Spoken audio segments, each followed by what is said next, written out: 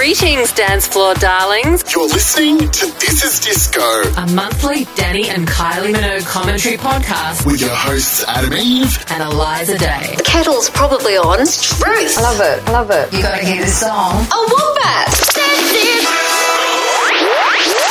Well, hello folks, and welcome to another month of This Is Disco. My name is Adam Eve, and I'm of course here with my wonderful co-host, the delightful Eliza Day. Hello, darling, how are you? I'm very good, my fellow impossible princess. Oh, my God, these are the dreams indeed. Indeed. So we've got quite the show planned for everyone today, haven't we? I still cannot believe this conversation happened. I just, very much lost for words. Very, very much. And before we do get into what we're all here for, there are a few things that we do have to get through before we get to the goods. And I suppose that is, my darling Eliza, what has been happening in the world of Minogue since we last spoke to everybody. Well, I think first things first, we must acknowledge that this week is also the birthday of the Queen of the Clubs, Danielle Jane Minogue. Happy birthday to you. We love you. We hope you have a fabulous day. And I can't believe it's already been a year since we were on Zoom celebrating with her. It's crazy. It's crazy what's happened in the last year, and can't thank Dani enough for all of her support and love and kindness that she's given to us. It's just been otherworldly. So happy birthday, Dani. We really, really love you. We hope you have the best year ever. And also, happy birthday to Terry, who is born on the same day. Yes. Birthday twins. Terry. So, first of all, I guess thank you to everyone for the amazing feedback from our Jazzy P interview. That was such a fun episode and so wonderful to chat with her. And I know everyone really enjoyed hearing her story, especially her setting the record straight on everything that happened with Big Brother. Right. Very important. I'm really, really happy she was able to share that. And we did mention that she had an afternoon tea coming up in October for Breast Cancer Awareness Month and Black History Month in the UK. Correct. So don't have any details on that just yet, but if you go to her website, which is jazzypmultimedia-services.com, keep an eye on stuff there, or if you're on socials, she is on Instagram at JazzyPMMS, or Twitter Pauline_Jazzy, or TikTok JazzyP Radio UK. And we'll of course share stuff if we know what's going on there. If you're in the UK and want to catch up with Jazzy P. Stunning. I know. And there's something really funny I wanted to share with you that happened just this week. I don't know if you caught this. So it was the anniversary of Enjoy Yourself. And we took to Twitter and Instagram to find out, what everyone's favourite song was from that album. Right. And our lovely friend of the pod from one of our favourite music blogs, On This Day in Pop. Yes. Love him. So he messaged, and I have been howling about this ever since. He said, my mum loved Telltale Signs. She said it was Stock Aitken and Waterman's revenge against prisoner cell block H not letting Kylie record On the Inside when the show belatedly became huge in the UK in 1989. Her hairdresser said he once cut Sonia's cousin's hair and repeated it as quote-unquote insider gossip. Oh my God. I cannot stop thinking about the idea that Telltale Signs is a revenge song about prisoner. I would love to hear Kylie doing the prisoner track. Oh, that's something else I was Amazing. thinking about. It's just the things that have gone through my head in the past 24 hours since this came to light. And, we don't engage usually in Minogue rumours, but this I will engage with. Right. And I will just absorb this folklore into my bloodstream. So anyway, thank you for that amazing rumor. I don't even know what to do with it, but I wanted to share it. What else has popped up? Oh, Danny has been in the UK doing lots of fabulous QVC live. Yes. She's been there in the flesh. So there's been some great stuff for the girl anniversary. She's had, like, I think, an All I Want to Do t-shirt. So if you're in the UK, you can jump on QVC, I believe. I'm not entirely sure how it works. Neither do I.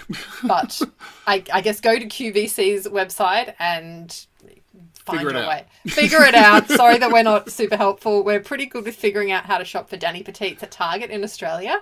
But there is some really great All I Want to Do t-shirts available in the UK.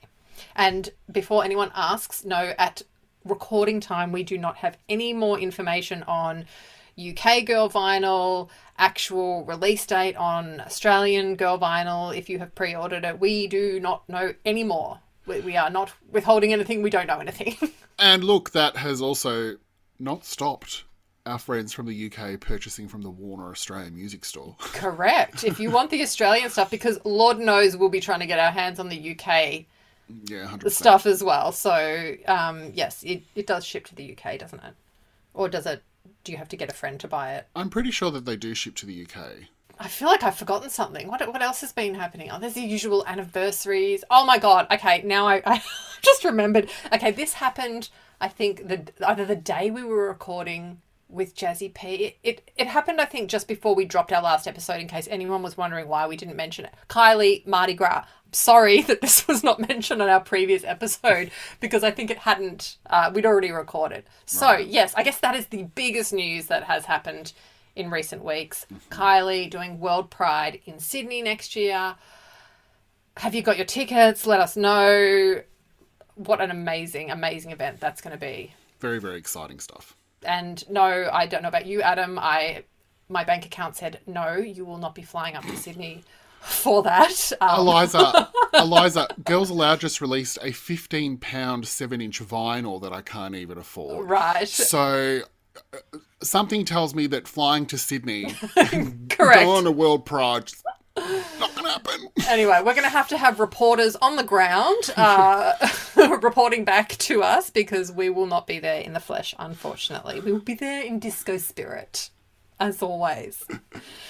Yeah, I think that's about it. I mean, I guess we need to get into what we're here for today. Right, and that is to chat with the Steve Anderson about the incredible, groundbreaking Impossible Princess album and era. I can't believe we had this conversation. And I just know there's a million things I forgot to ask that, Oh, I'm sure there is, yeah. but we it's such a long chat Yes, that I think everyone should be pretty happy with the results. I think so. And thank you again, as always, to Steve for indulging us. He is officially part of the This Is Disco family. Mm-hmm. Practically moved in. So we absolutely love having him on. And as we get towards the end, you'll notice that time will be ticking by, but we haven't got to Intimate and Live. Now, before everyone panics, that deserves its own episode, as I'm sure you can appreciate. So we'll be back next year.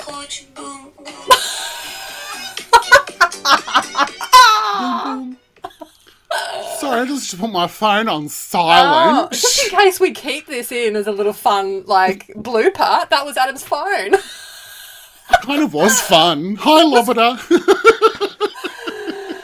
Oh my God, boom, boom. I'll call them back after we finish. I think, yeah, that's fine. Yeah, and as I was saying, we would do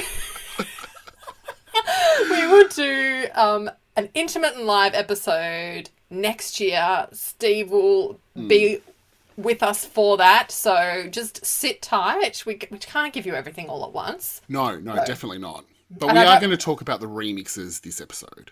Absolutely. We'll be Yeah. talking about a lot of other things. You will, your bellies will be full by the end of it. Definitely, definitely. Well, I suppose we should just crack on with it because we've said enough. Mm-hmm. My friends, Mr. Steve Anderson. I can see you positioning your hat. I there. know. It doesn't fit. Is it a bit small? Of course, I have the Just a little. the biggest buff head imaginable. It's not. Okay. I don't have a dainty little petite Minogue head by any stretch. But also, this has seen better days. I mean, look how. I need Quick Change Carol to do some repairs. Is it from the original? Is it from your original outfit? Oh no, this is from her original outfit because William Baker came outside and handed a few of them out. Oh no, this is a legit, because there was obviously a few, and it must have been after the last show. Because when everyone was like bumping out and stuff, and there was like I was standing next to the K because everyone was like loading out everything, so we were all just milling about the props and everything, and then I think William came out and was handing out a few hats, and one of my friends got this and then gave it to me, and so this is an intimate and live cowboy hat. Oh my god, that's impressive. I didn't keep it in very good condition. Well, some might say that it's been through quite a lot. Okay, so you're like starting like that, are you? I think it's very unwise. I think it's very unwise to put that little that mantle down in front of her at this early stage. But go on. Oh my goodness, how are you, Steve? Good, thanks. How are you with all your superstar guests? Back to back to back to back. I know. It's like, what can you do next? It's like Manifestation Squad, here we go.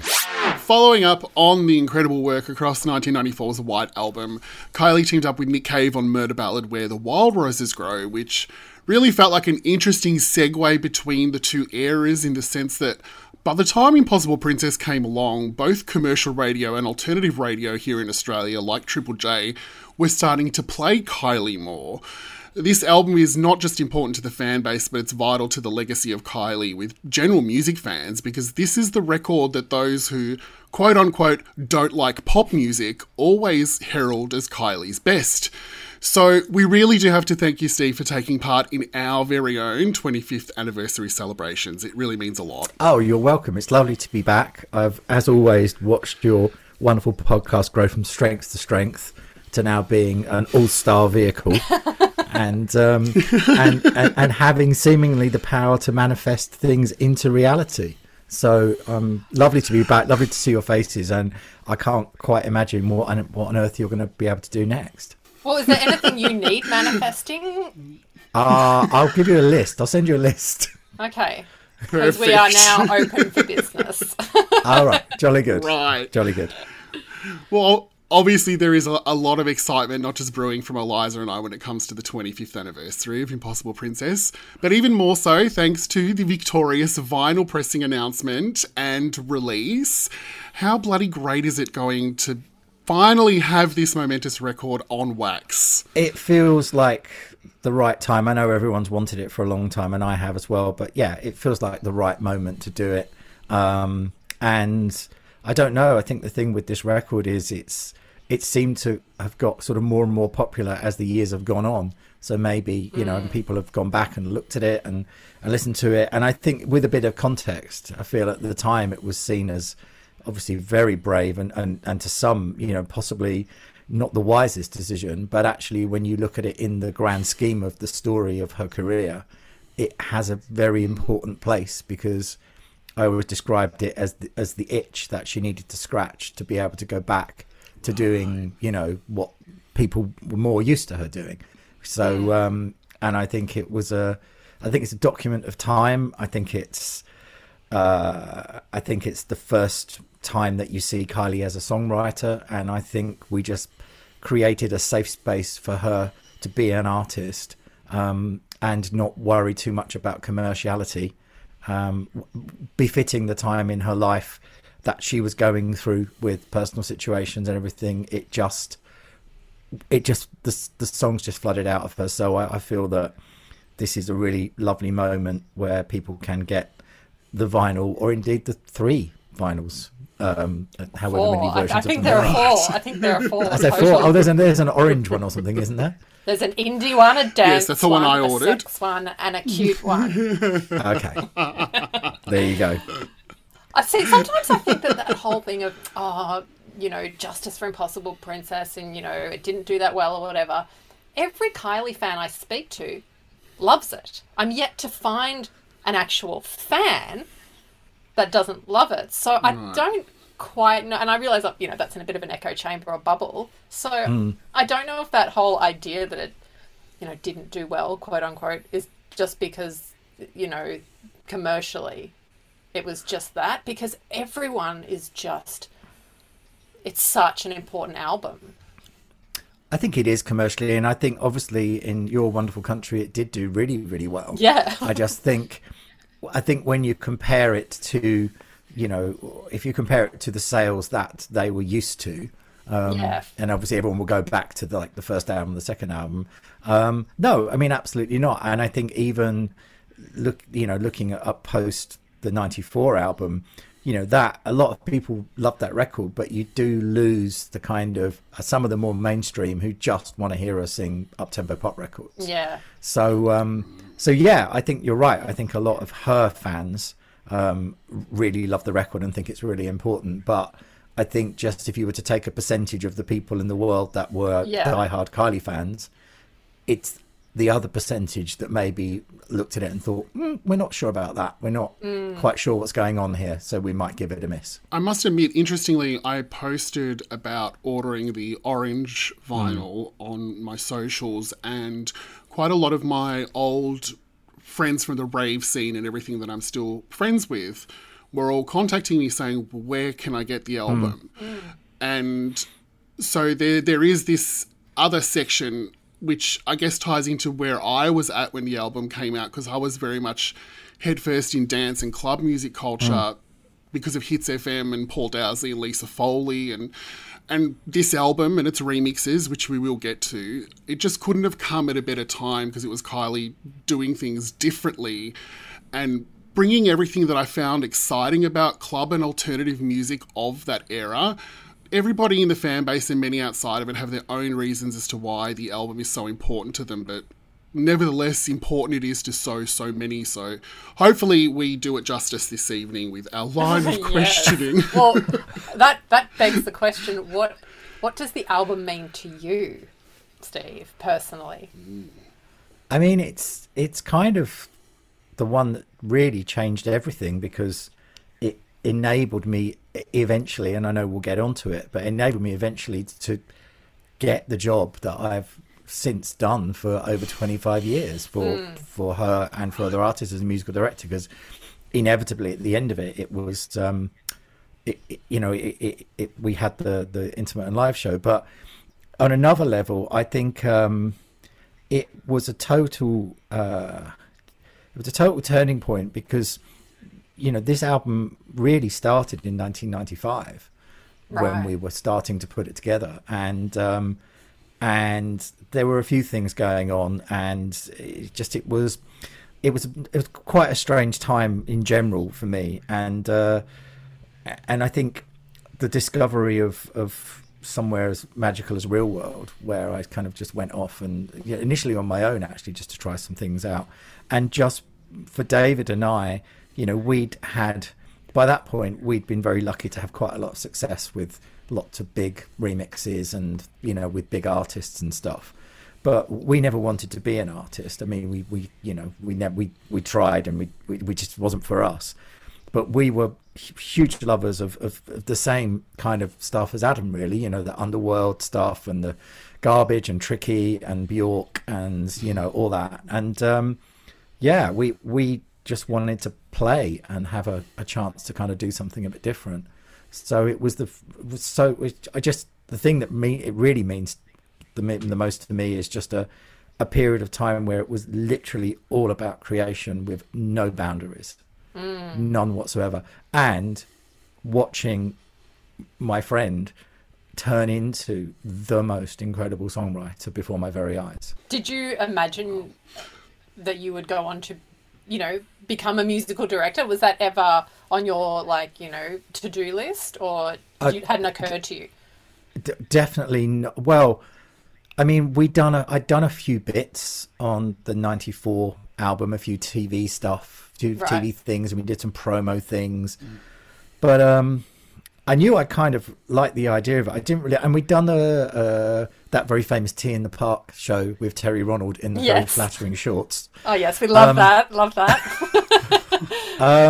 But no, I kind of knew. I mean, I'm a record producer, so I knew how to put things together. So I kind of figured, and I love shows, so I kind of figured that. But no, if you'd have asked Will and I, when we were sat together on that plane to Australia, not knowing what we were doing, if we'd still be doing it 25 years later, there's no way we would have said yes. The album obviously took a lot of people by surprise, especially with its more beer, glam and tricky inspired pop. But Impossible Princess really took things darker and deeper underground with a lot of nods to trip hop and techno. So I wanted to know, was that a conscious decision to go down those paths from the start? Not from the very start, no. I think it was interesting. I was looking back today and trying to figure out the timeline of what came first.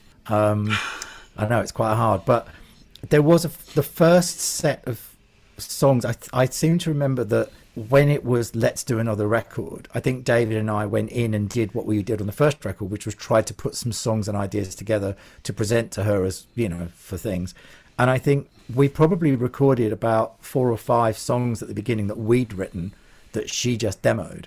And they weren't terribly good. They weren't in the mold of what Impossible Princess ended up being at all. But it was like, well, let's just try this, let's just try that. And then it wasn't really until she came in with this Billie Childish book, the Impossible Princess book, and we were like, oh, hang on, this is an interesting thing. And the moment that I think probably the first song that we wrote for this album that ended up on this album was what I called Impossible Princess and everyone else calls Dreams. And that was the moment that we looked at each other and went, we have to scrap everything. Just literally forget everything we've been doing, because this is what we have to do now. We have to create this blanket of safety to let her experiment, and we have to help her make the record that she wants to make. We don't need to make the record for her. We need to make the record with her and accompany her. So that would have been, we probably spent about I know everyone says, oh, this record took forever to make. It did take a while to make, but the first part of it was trying to figure out what it was and what to do with it. And that was when we said, right, well, let's forget everything. We kept Dreams. I think Love Takes Over Me was written around that time as well. Right. And then everything else was, let's pack our stuff up. Let's go to Real World, which for anyone that doesn't know is a beautiful residential studio in Bath, which is owned by Peter Gabriel. And Dave and I were a bit obsessed by that whole Peter Gabriel world music thing as well at the time. And and we decamped into, I remember when we got to Real World, that most of the time we were there, normally what happens is there's 4 studios and there's a big house and there's a couple of outbuildings and you stay. It's a residential studio. It's great because you can just live and breathe what you're doing.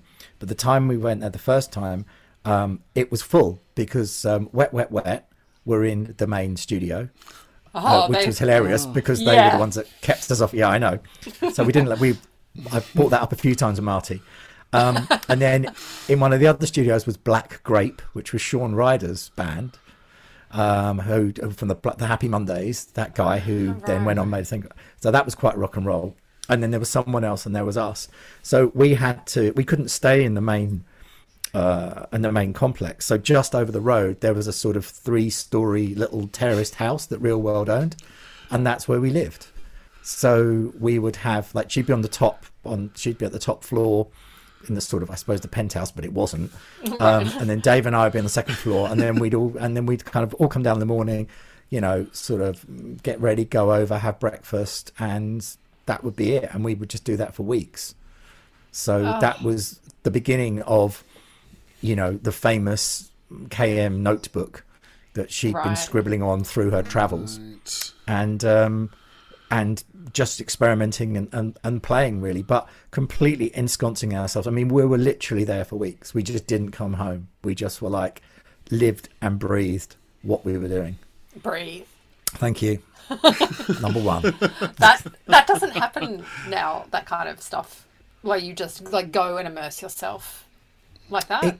Or does it? Some bands do it still. I think some bands do it because I think it's, I mean, you don't have to do it, but I think it's that thing of especially just getting away from everything and just, and you don't have to do it. It's not like, it sounds quite artisty to do that, and you don't have to do that. But I think when you're not worrying about, you know, what's going on at home, when you're not worrying about, you know, a day-to-day thing of how do I get to the studio, when you can literally walk out the door and the studio's there, it just makes it, I feel like it makes it much easier and much more cohesive. And then she could do some stuff on our own, we could do some stuff on our own, and then we kind of come together. And for the very first few sessions, we weren't even in, if you look at Real World, they've got these beautiful studios. We were not in any of those because we were just doing demos. So, I mean, nowadays you'd put a laptop in your bag and that would be it. Right. Then it was a case of me having to load my car up with tons and tons of equipment, like a big desktop computer. Yeah. Oh my God. You know, samplers, keyboards, racks, everything.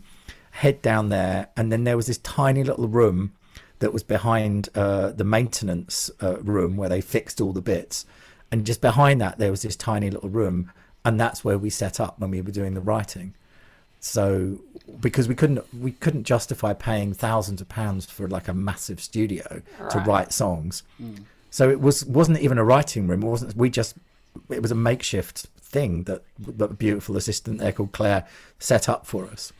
And that was it. We'd go walk in every morning, walk past maintenance, say hello to them. They were fixing things and soldering things. And then we'd go in and spend the days writing. What time was this, like summertime, spring? It was, Set the scene. Yeah, I think it probably was summertime. It always felt like every time we were at Real World, it always felt like it was summertime. And it's built on, it's an old watermill. So there's a lake that runs through it. Which there's a whole other thing about the energy of that a lot of people have said. But yeah, it's always, because I've got so many memories of her just, you know, sitting outside on the wall just with a notebook, writing down things, and the doors being open. And I mean, of course, eventually we moved into the bigger rooms when it came to recording, but pretty much all the writing was done in there, and would be sketches of musical ideas that we had, or lyrical things that she'd say, oh, here's an idea, or I dreamt this last night, or this is a chorus, I don't know what this is, or here's an entire set of lyrics and I've no idea what it is, but it just came to me. And it was, I mean, you talk about water, it was flowing out of her, like literally flowing out of her. Every day would be something new. It sounds like that whole situation of living together and working together just across the road, that really helped in the cultivation of her artistic and lyrical progression. Yeah, I think so. And I think she just had, and I'm not sure of the timeline, you'd have to check with her, but I think it was around the time she just had quite a few road trips around the world with people. So, and I think a lot had inspired her. I think sometimes Will Young always says this great thing about the fact of, you know, you need to do stuff to be inspired. You can't walk into a studio and be inspired. You have to go away and actually do physical things to come back and then be inspired to write about them. And I think post 94 and all of that, she had prioritized that. And so by the time she came back, she was brimming with things to write about.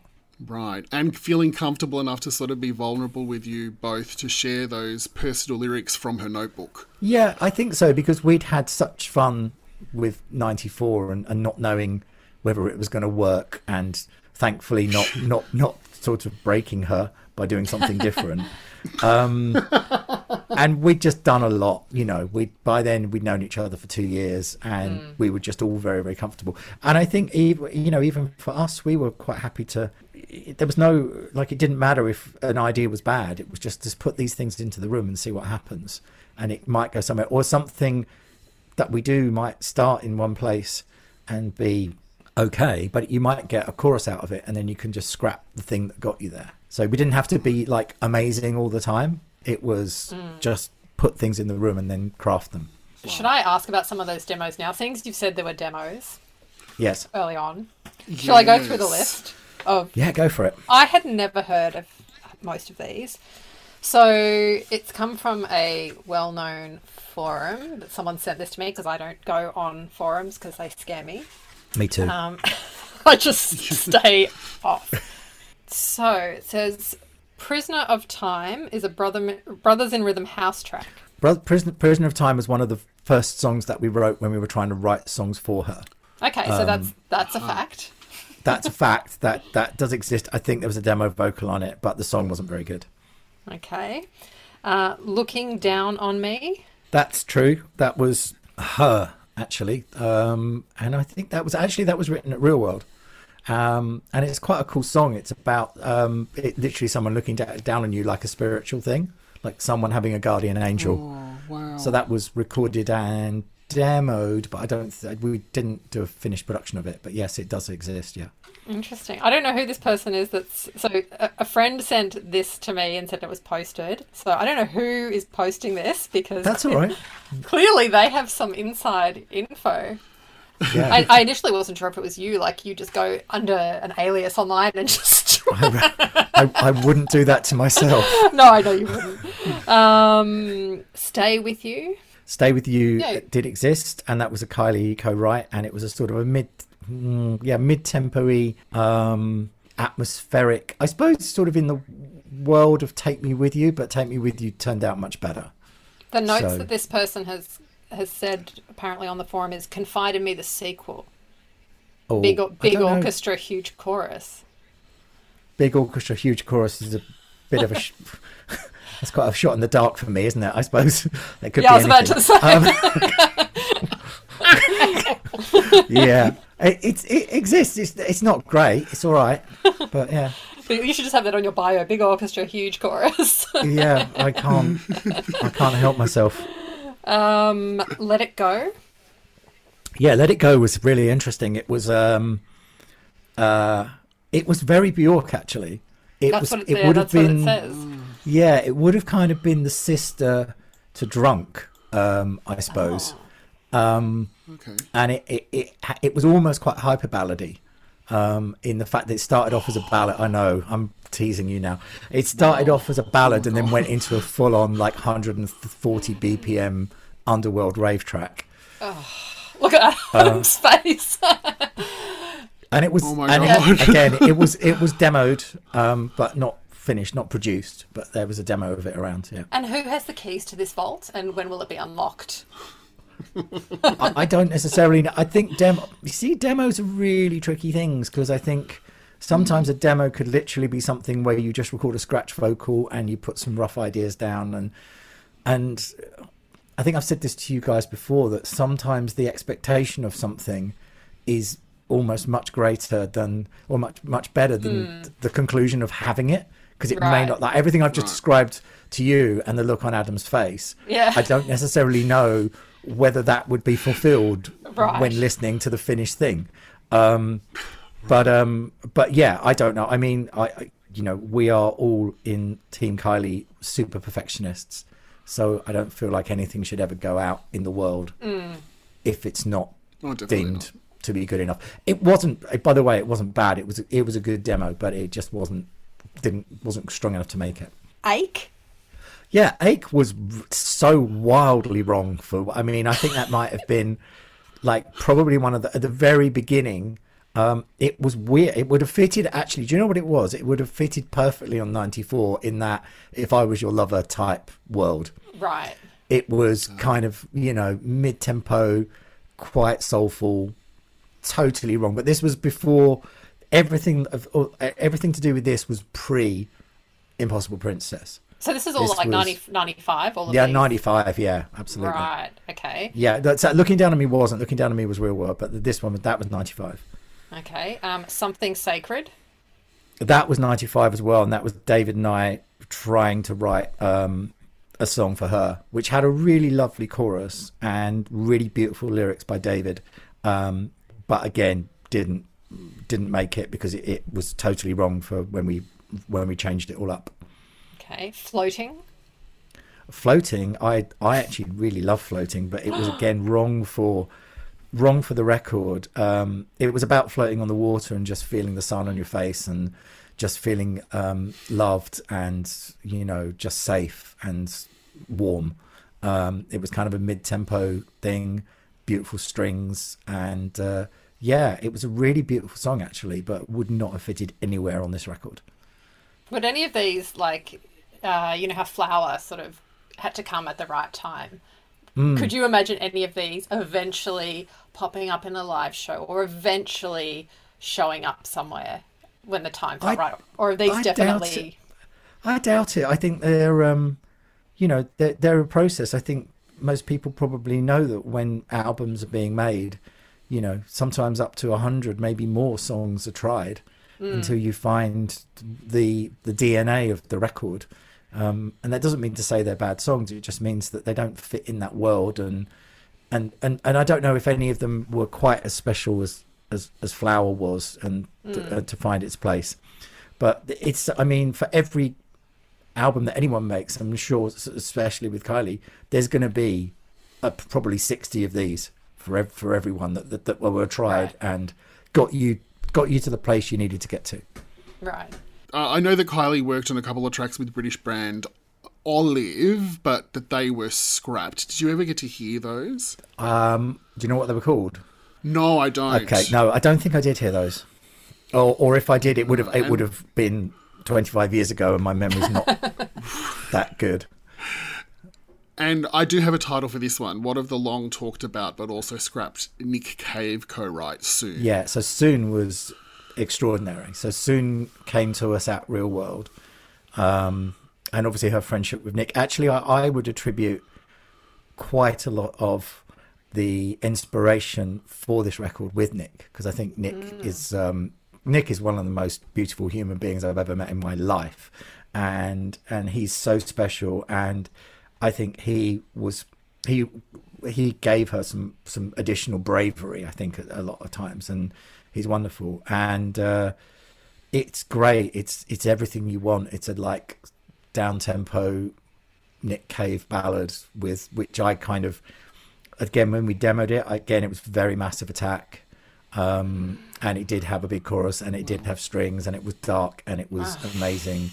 Gosh. And it was gorgeous, and but it didn't quite get there in the end. So it's only literally as a demo, and I mean, when I say it's a demo, it literally is. It was one of the ones we did in that back room where, you know, it's some samplers, a keyboard. There was an old piece of equipment called an ADAT, which was like a digital recorder, and that was where we recorded the vocals on. And there's a scratchy demo around somewhere, but one day that could be one I could see one day potentially something happening with and redoing it, because it's Nick Cave. He doesn't write he's never written a bad song in his life. So that's something we could realistically work on manifesting, is what I'm understanding. Absolutely, if you want to go for it. Okay. But it'd have to be like, it can't, as it is, it literally is a scratch demo. And then I just think it didn't quite get to that point where it would work. It needs a live orchestra, is what I'm hearing also. I mean, doesn't everything? Yes. But I just wanted to confirm. Okay, also on the list, I have All Right in brackets Now. Yeah, that was really ropey. That was the sort of, oh gosh, yeah, that one was like, it was almost like a Republic, you know, like that Ready to Go song by Republica. It was baby, like, so like indie pop, I suppose was indie pop actually. And we did it like that, and it was a real thrashy chorus, and it was one of the, there's a few tracks on that album, including Did It Again, which came about by me playing guitar, which I don't play really. I don't play it very well, and I don't really play it. But I remember sitting in the front room of the little cottage we were in, just like strumming stuff. That's where I came out with the ding, ding, ding of Did It Again, because it was like, I didn't know what I was doing. And I have limited knowledge of the guitar, so that's why the chords are really simple. And I think All Right Now was another one of those. And then we just said, oh, it can't do that. And then we tried to turn it into Impossible Princess by making it breakbeat. And it was such a square peg round hole thing. And it was a disaster. So yeah, not a good one. Okay, Fallen Angel. God, wow. Okay, you've gone quite deep.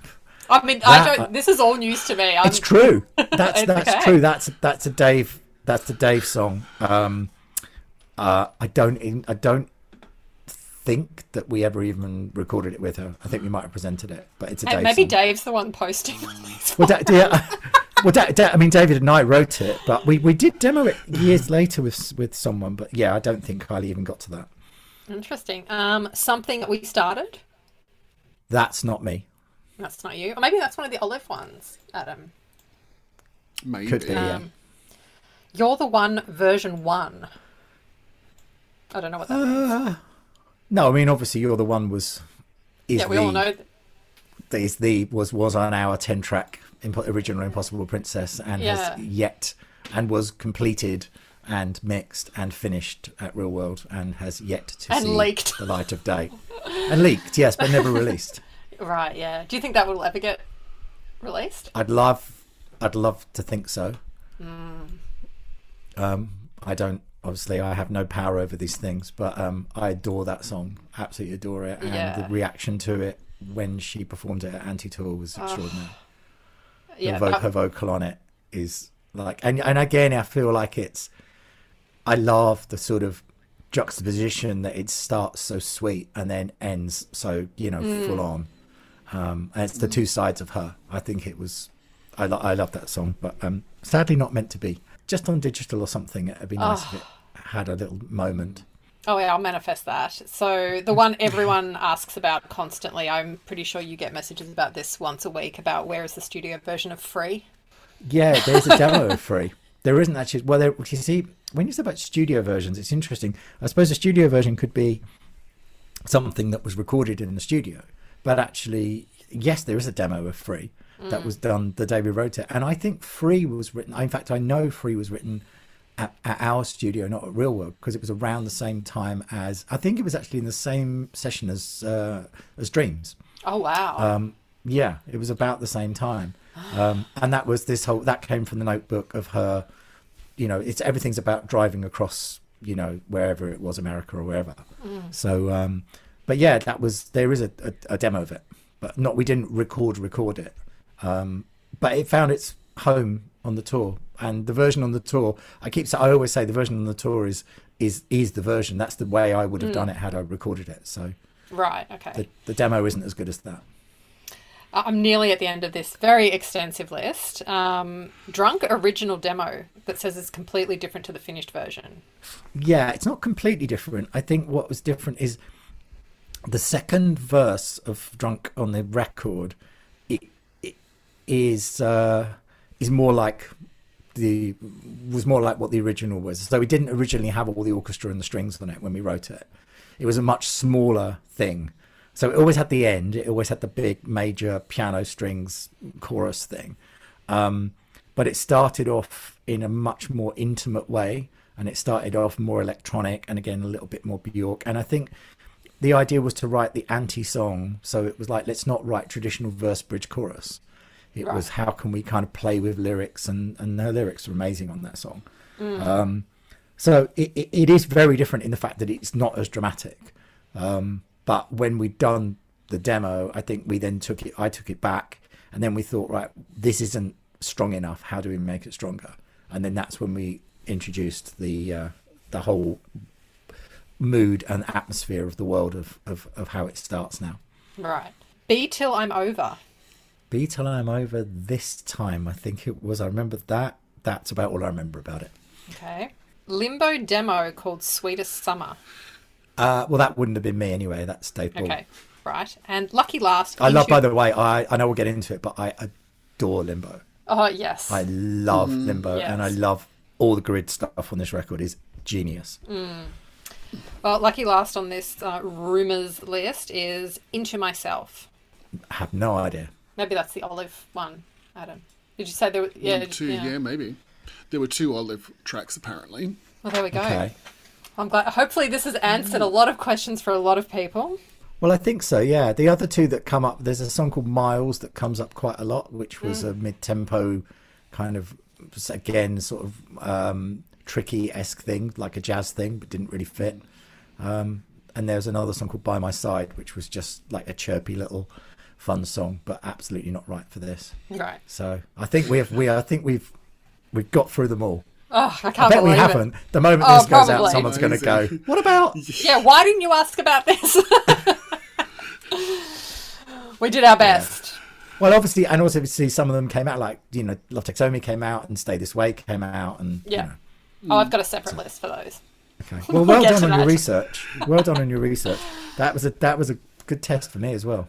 Obviously, as Aussies, our wait for the album wasn't exactly as long as it was for the UK, but frustratingly delayed nevertheless. So I can only imagine that the stalls in its UK release would have been repeatedly disappointing to you all at the time. I think when we, in many ways, when we finish a record, or when I finish a record and we hand it over, I mean, in this case, it changed a lot after we handed it over, but when we realised what the final thing was going to be, it sounds weird, but you tend to kind of not disassociate, but you just there's going to be a process in how it's released, and you don't have any power over it, and it's also, nor should you, because we just make music. We don't put, you know, record labels to the people. So I don't remember us being, I'm sure she was, but I don't remember us being wildly disappointed about the timing changing or anything, because the thing is, this thing had been going on for so long anyway. Right. I don't really think it didn't. I think the difference is that it didn't have, as much as it was very, very inspired by some of the artists we've spoken about, it didn't have anything on it that would give it a definable era. So, like, I feel like you could listen to it today and you know what the influences are, but it doesn't necessarily sound, you know, like it was made when it was made. So No. it didn't have to come out at a certain time, because if it came out a year later, it would seem dated. So we just knew that it would come out whenever it was meant to. I was playing it the other day and someone said, "Oh, is this new?" And it was Too Far. And I was like, "No, it's not new, but Thank you very much. yes, I was."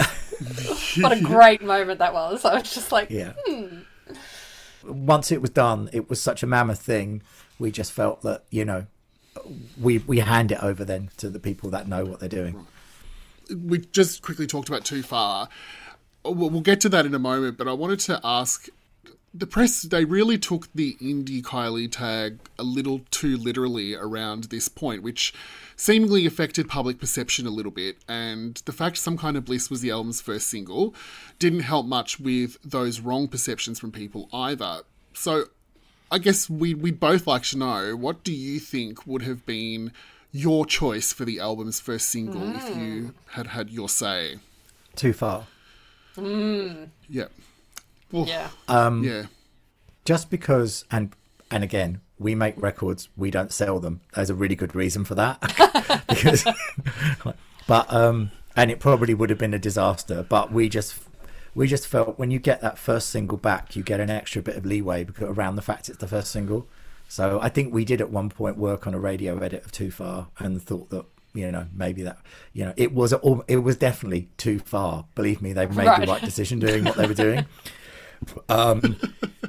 And Some Kind of Bliss is an extraordinarily good radio record. But I mean, you have to remember, we were just in our little bubble of making this album, and we delivered 10 finished masters, which were, you know, all of our songs, and what we were expecting was going to be the Grid songs and the Rob Dougan songs. And apart from Did It Again, there's nothing indie about any of it. No. And so we just delivered that, and then understandably, you know, also at the time, Deconstruction was run by two people, Keith Blackhurst and Pete Hadfield, and at the time Pete Hadfield had been very ill and wasn't around very much. So I think and Keith Blackhurst is very strong, but they're really strong as a unit, and I think they used to, you know, they're from the north and they just don't care. They would just, you know, they did Black Box, they did M People, they were just brilliant. But I think maybe BMG just said, we're really frightened here, let's get something that we know we can get on radio. And they were right, and they were absolutely right to do it. Yeah. But I think when your first single coming from an album is with the Manic Street Preachers, then indie's a reasonable tag, especially at the time when a lot of indie was around.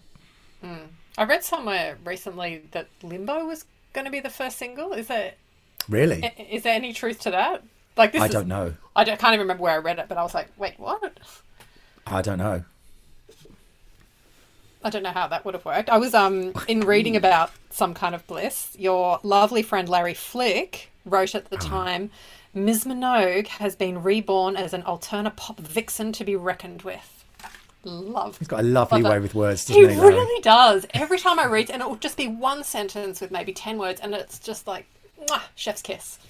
Oh yeah, he's amazing. It's true. It was. It felt to me like that. I always said that I thought that the two James songs were kind of like a sort of indie Dusty Springfield. You know, it was glorious. It was widescreen. You know, and the producer was a guy called Dave Berenger, who's fantastic, and I worked with a little bit, and he just had that great widescreen strings and guitars, and they're beautiful sounding records, absolutely beautiful sounding records, and her vocal on them is fantastic.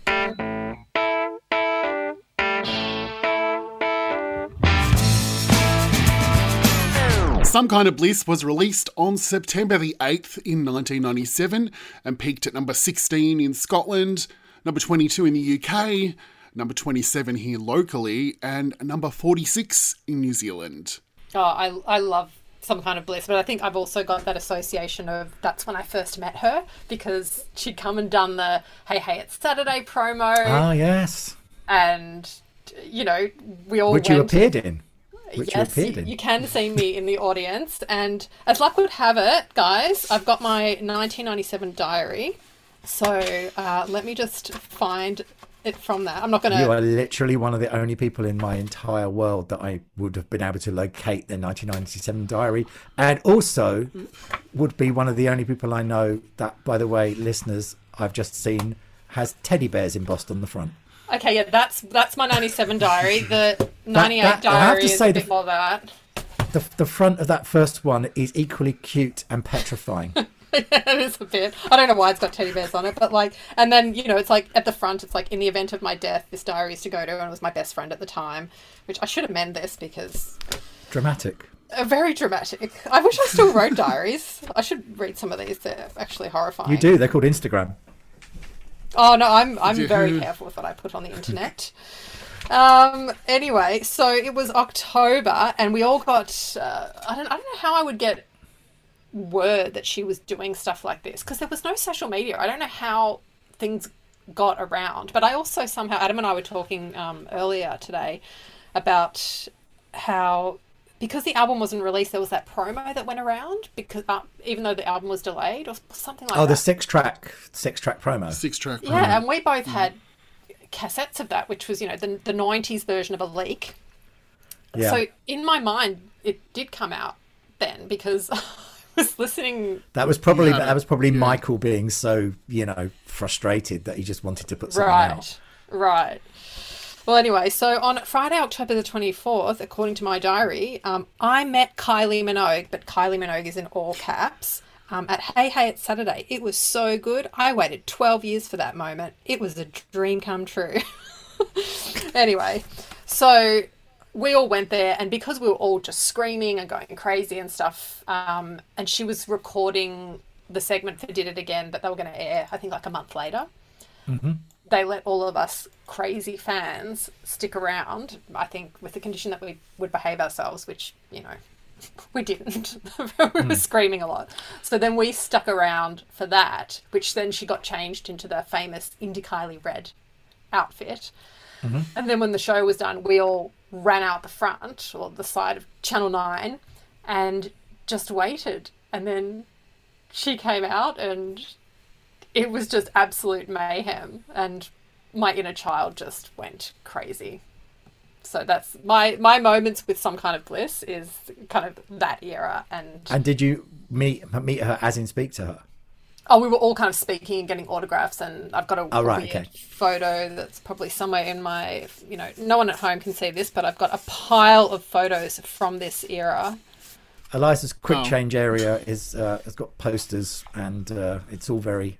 It's all very on brand. Yes, it is very on brand. I'll find it later. But anyway, so that was then, you know, there's that massive poster of her where she's nude that was in some magazine, but yeah, she's got her legs crossed and her hair's just slicked back. So I used to have that in Sky, I think it was. I think Sky so. magazine or something like that, yeah. I had that in a frame with the photos of me meeting her that day that just like hung above my bed. I've still got that frame somewhere. I just don't know where to hang it There you here. go. Anyway. Yeah. Fond memories of the end of 97. This whole era is just, just peak life moments, I think. Amazing. Well, let's talk about that mind-blowing opening act, which we briefly touched on, the amazing Too Far, which was unlike anything we'd heard from Kylie before. And as Eliza said, it's still so excitingly fresh 25 years on. Too much, too hard, help me. This time I'm too far, too many, too much, too hard. So bloody good. Very, very special about the fact that this really experimental pop track was the record's opening. Did it feel like the big album opener from the get-go? Not at all. It was written at... we were doing... Again, unfortunately, I have not been able to locate my 1990, whenever it was, 6 file of facts, but I do know that we were doing something else at Psalm West, which is actually the studio that we did the last album in the Studio 2 downstairs, which was always known as George Michael's studio, because it's where he worked for most of the time, and the Pet Shop Boys studio. And there's a beautiful piano in there, and we had a break, and I remember her walking in with the notebook, and there was some scribbled things, and there is a demo of, I think somewhere around there is a demo of me saying to my engineer Paul Wright, who I worked with on the last album, can you, this is going to age this brilliantly, but can you put the DAT into record in case we come up with something decent? And you just hear her sort of doing some things and me doing some things, and then you just hear this kind of ding ding ding ding ding ding ding ding ding, like that thing. And then the whole song was written. This sounds so weird considering how it ended up, but that entire song was written around the piano. Really? So yeah, which is mad considering that the timbre of the lyric and the speed of it and everything and the beat that's behind it, none of that existed. It was just literally, I mean, on the demo, I'm just holding like a low dong, that kind of note, and she's just going da da da da da, and the lyrics, well, most of the lyrics, I think nearly all the lyrics were kind of done, and I'm sort of sitting there looking and listening in absolute awe of what this poetry that's coming out of this girl, and it's dark, like it's properly dark. Yeah. So in answer to your question, Adam, no, it came to fruition as a piano and vocal thing, and then it was down to David and I to then say, right, what are we going to do with this? And actually, even the kind of da da da da, the little string thing was all, although everything was on a piano, and then we just transferred it into the combination of breakbeats, like string quartet, and basically drum and bass, really. Yeah. Talking instruments, is it true that Kylie actually played some instruments on the album as well? I imagine so, yeah. I don't remember her playing anything on what we did. I don't remember, but maybe she did on some other things. Obviously, I mean, every single vocal on there is her. There is a really interesting, I might have said this before, but there is a really interesting guest appearance on Too Far by some bees. What? So, bees. What? So in the middle of... Stop it, Beebs. Bees, yes. Yes. So in the middle of Too Far, where it drops down and she's doing the very, very high stuff, Yeah. and she's doing that high wailing, and there's those really, really nice chords just before it gets to the final zhong, that thing. If you're listening on headphones, there are some bees that are spinning around your head to give the thought, to give the impression or the feeling of claustrophobia. Oh my God, I never knew this, and I can't believe you just dropped in spinning around as you're explaining that. Well done. Yeah, there you go. Thank you. I should have a drink. I've learned from the best. She's having, yeah, exactly. Have a sip. Yeah. Yeah, so there, because we just felt that the whole thing needed to feel claustrophobic. And the other piece of information about that, which I've just remembered, I've never spoken about, and he's so nerdy that no one's going to care, is one of the biggest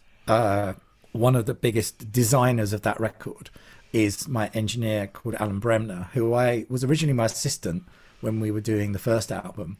And then I got to know him, and he started mixing stuff for us, and he ended up working with us and sort of was part of Brothers in Rhythm later on. But he was the person that mixed everything. And we were mixing in Studio 2, I think the Woodroom, I think it was at Real World. And at that time, Peter was making, I don't even know what album it would have been. Maybe it was Ovo, I don't know, I can't remember what it was. But there's a brilliant engineer called Chad Blake. I'm just going to get super nerdy for a second, so please. Feel free to skip. Chad Blake, who's amazing, and he mixed all of Peter's stuff. And if anyone look him up, he's brilliant. He's one of the coolest guys in the world. But he used to make his own effects. So like, for people now that make music, you have a laptop and you want an effect and you press it and it has a plug-in. Right. So, we are in the dark ages here. There is no plugins. This is multi-tracks. This is some samplers, and the drum samples just weren't sounding good enough. And Chad at the time was romantically involved with one of the assistants who's now his wife, and she was assisting us on Impossible Princess. And she said, "Oh, Chad's just made this thing. You might be good for this." And she brought it in, and it was like a contraption with wires coming out of it, and it was just, you had one input and one output, and it was just like a transformer. It had been soldered together. It looked like it had been put together in I don't know, we had a program here called Blue Peter, and it was like very handmade. Yeah. And on the front of it, there was the title of this, what he called this machine. So I won't swear on here, but it was called the Effer, basically. Oh, you can swear. And it was meant to, it was meant to F sound up. And that's what we used on that. So Alan put all of the drums and all of the loops and everything through that. And all of a sudden, the track just went zhunk. So yeah, Chad gave us that. So that's kind of one of the reasons why it does sound so, I don't know, just possibly why your friend said, is this old or is this new? Because it still sounds quite punchy. But yeah, so and then the rest of it was, string arrangement. The string stuff was in there, but obviously, we can talk about it further. But, Will Malone, who had done Confide in Me, did Bittersweet Symphony, and was our arranger for the whole of this record as well. So he was part of it, and we wanted it to be a quartet. We didn't want it to be an orchestra on this song. It needed to sound scratchy. Every single thing in this song and this production was meant to make you feel uncomfortable.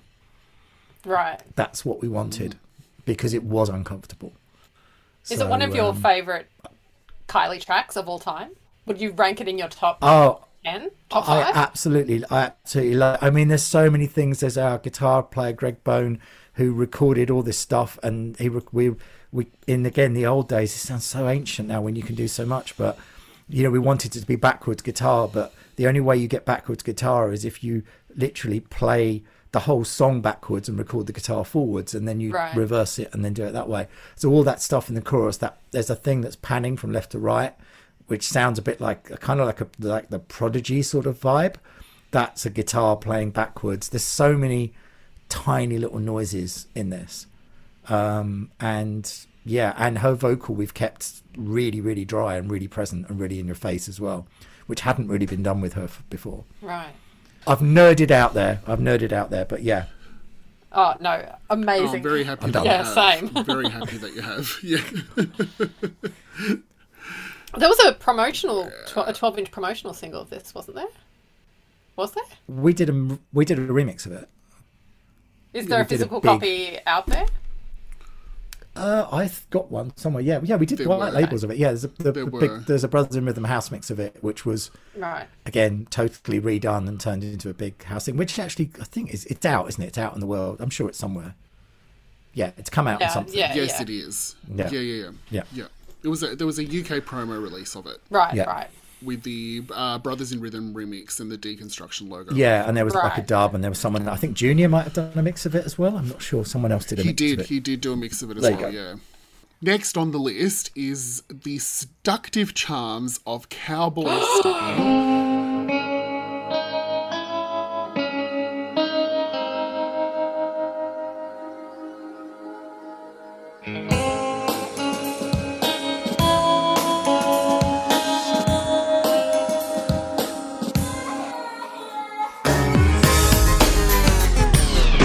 What a bloody song, Steve. Let me get my hat on. That intro, I remember the first time I heard that intro as a kid, and just because of my Eastern European background and everything as well, that those opening the guitar just hit a little differently, and still does to this day. I get goosebumps every time I hear that song.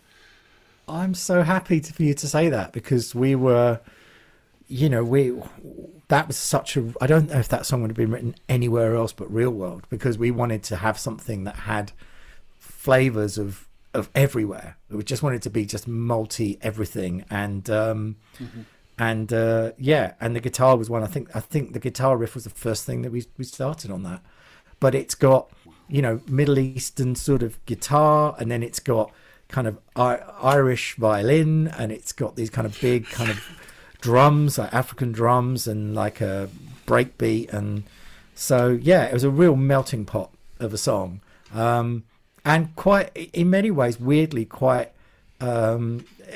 sort of a little nod to the more experimental time of the Beatles as well, that's in there, that's kind of around that, the George Harrison end of that sort of thing.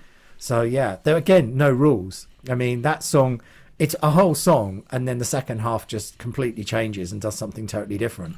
Oh, that second half. It's in my top 10 of all time Kylie songs. Like, I can't remember where I ranked it on our first episode, but yeah, top 10. Like, I can't get enough of it. Aussie single. I have that too. Yes. Because it wasn't released in the UK, was it? What else is on that Aussie single? What are the other tracks on it? Love Takes Over Me. Oh, right, that's right. And then the video. And the video. Yeah. No, thank you. I'm so pleased you both like that. Yeah. I mean, that again came from that almost just came straight off the page. I feel that's one that we did a rough idea for a track for, and she heard it and went, yep, I've got the lyrics for this. Amazing. Cut to whatever page it was. I think it probably just said Cowboy Style, and it was like, oh yeah, this fits with this. So that's genius of Ms. Minogue. Oh, so good. So good. I mean, then it set the stage for the whole, this Cowboy had the whole Intimate and Live aesthetic was, a lot of Cowboy. Will does, yeah. William likes a brief. and he also likes cowboys. So I thought that's what you were going to say. Well. Cowboy Style was released on the 5th of October in 1998 as the final single from Impossible Princess, peaking at number 39 on the Australian ARIA singles chart. Let's move on to single number 2 from Impossible Princess. Oh, yeah, which is the absolute Kylie classic. Did it again. Clever girl, think you are, but you think too much. Shut down, Turner, don't look that way anymore. Tell us what you can about what you remember creating that monster, because what a track. Well, I'm like a broken record tonight. So, what a track. But it really is a testament to how amazing this bloody record is. It's it was, I think I alluded to it earlier, it was I don't play guitar, and it was one of the ones that I had a guitar. I bought a guitar over. I mean, it's probably a really expensive guitar, and I was just it's the only instrument that to be fair, it was the only instrument I've ever been taught, and when I was a kid. But I'd forgotten all about it. And I just picked it up, and I was just like, oh, we need to do something a bit, I don't know. I just thought we were really into Garbage, basically. That's the bottom line, is we love Garbage and love Shirley. Still do. Amazing. And and felt like it just was like, can we get something here which is kind of guitar-y, but break beats, whatever. But genuinely, my main memory of that is sitting in the living room in our little cottage and on 3 separate sofas, and just going, oh, well, you mean, something like this. And it was just like, ding, ding, ding, ding, ding, like that thing on a bar chord for anyone that plays guitars, because, it's that. And I just think, again, she, as always, would just, we never did that thing where we start with the chorus. I think every song that we wrote on this album, we started from the beginning, and it was a journey. And I think the clever girl thing just came straight out. And I don't even think at the time whether the the whole multi-personality thing was much later, I think, with the video. But it was just that thing, that internal voice that I think we all sort of have, really, where, you know, there's inner saboteur. thing, yeah, exactly, yeah.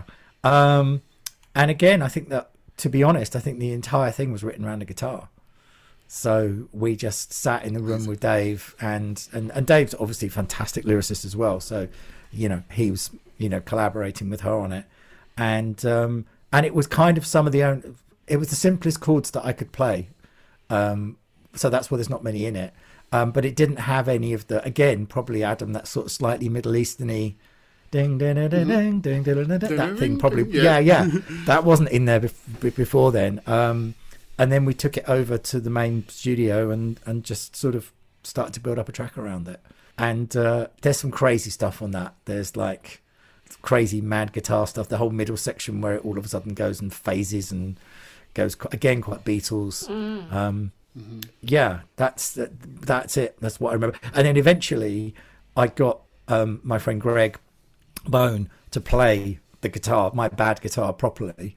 But I ended up going back to using the guitar on it, and the intro is still me, because it's just, I don't know why. It's just sounded, it had something about it. It was kind of not great, but we kind of got used to it. So that's that dodgy guitar from the demo. Wow. Well, speaking of the video, you know, I've got about 10 pages of notes on that video. I mean, I feel like I defined my entire personality around this song at the time. Like, it was just, my 21st birthday fell around Intimate and Live, and, you know, I went as Indie Kylie. I then wore that red outfit to the anti-tour. Like, it was so important to me. But I guess my first question for both of you, I'll start with you, Steve. Which Kylie do you identify with? All of them. All of them? One doesn't stand out? No. Well, I was reading on the interwebs today that, how was it? Sex Kylie was like what was it? Like a drag queen with a bad attitude or something like that. Oh, no, hang on. A drag queen with a bitchy attitude and slutty appearance. So just to clarify, you partly identify with that. Oh, God, absolutely. Perfect. I just wanted to confirm that for the record. Adam, which Kylie do you identify with? Well, I think then it was always Dance Kylie, because that was really my whole world at that point, because I had an auntie and uncle who were just starting to go out clubbing, so they were bringing all of the music from their clubbing into the house as well, and so that was very much my world. I think probably now it'd be Dance and Indie Kylie. I don't think I could ever associate with Cute Kylie as myself. It just doesn't feel right. And Sex Kylie, but maybe when I was 21. But Cute Kylie was quite fierce by the end. Cute Kylie fought back. You are right. I think maybe the right answer is the answer that you gave, Steve. All of them. Yeah, not right now, but I think in all of our lives we've all been one of them. Oh yeah, for sure. I think my underlying one is probably Dance Kylie, but I've definitely, you know, I can relate to all of them, and I love that it was, you know, the whole video was very Alanis ironic, which was directed by Stefan.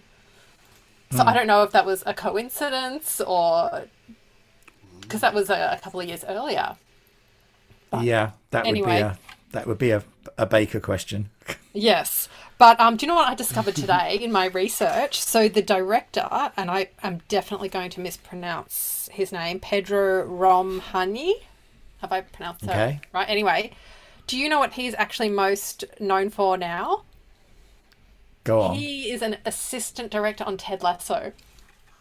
So two of my favourite things, Ted Lasso and Did It Again, worlds collide. Oh, wow.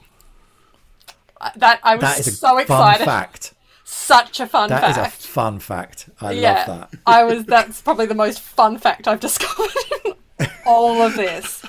But yeah, I mean, my birthday cake when I was 21 was Indie Kylie. It was like Indie Kylie on a cake. Oh. This is how obsessed with this song I was. Like, anyway, I could go on and on and on, but yes, very defining moment. I don't think I've got anything more in my notes. Hugely, that video was hugely iconic in the sense as well that it was constantly played here on music TV, on all like Rage, Video Hits, and from what I remember, Fox were hammering quite a lot of the singles from this album as well at the time. Oh yeah, There was a really good commercial support in Australia, but not only that, alternative radio in Australia was supporting as well. So there was a whole bunch of new ears and new listeners coming into the album too. It's such a fascinating record to look into the history of, and obviously it's just been a blast so far talking to you about it, Steve. But yeah, Yeah, I think also with Australia as well, and I think we thought about this, we concentrated this very much when we were looking at the sound of the tour, is I think, and you would both know much better than me, but I think there was a certain part of Australia that hadn't really, weren't necessarily, she wasn't necessarily their bag, because it was maybe they weren't into the heavily, sort of produced stuff. Right. But because I think when you put a guitar in something, right. Sometimes, and I think with Bliss and with this, I think it kind of pricked the ears up a bit. And I think we would hear things, and I would hear things when I was there, and just like, oh, actually, yeah, I quite like that. And they almost might have heard it and not know it was her. So right. I do think it in many ways, it sounds like a weird thing to say, but for some people it felt like it was quite grown up. And sometimes just, so it opened it up. But ultimately it was a big spanking pop record with a single and a chorus. Our friend Jazz asked me an amazing question to ask you. Which Kylie tracks do you feel have an Impossible Princess energy? Not sonically, but just the vibe. What, since then? Oh, yeah, no, she does mean since. Sorry, you've understood this better than I have. Sorry, I'm just going to have a quick... Are you just looking up Kylie Minogue discography? No, I'm just gonna remind myself of a couple of things just to give, because that's quite a hard question. right. I will give you an answer. Hang on. Well, the first one I would immediately say is I think Lost Without You is very IP. Ah, yes. I feel like that explains why I love that. I think that has some of that energy. I think also, let me think, what's since? There's probably a couple on Africa. I mean, weirdly, Slow has a bit of it. Yeah. I think. And what was the other one I was thinking of? Yeah, I can't give you a date. You might have to edit that out. I can't give you a date. What do you? To turn it around on you, which ones do you think has Impossible Princess energy? I don't know. Well, the funny thing is, hindsight is everything. I've spoken before about how I wasn't ready for Light Years. I can look back and be like, okay, I enjoy it now, but I was ready for more, Impossible Princess, I guess. Yeah. That kind of stuff. And so, whenever I was doing my mixtapes and stuff, I'd always pick out songs from that era that I actually did really love. And they were inevitably, I looked back like a decade later, and they were all the ones that you had worked on, which I was like, okay, well, that probably makes sense. So Butterfly, I would probably say, like, I liked Butterfly, Bittersweet Goodbye, all the B-sides.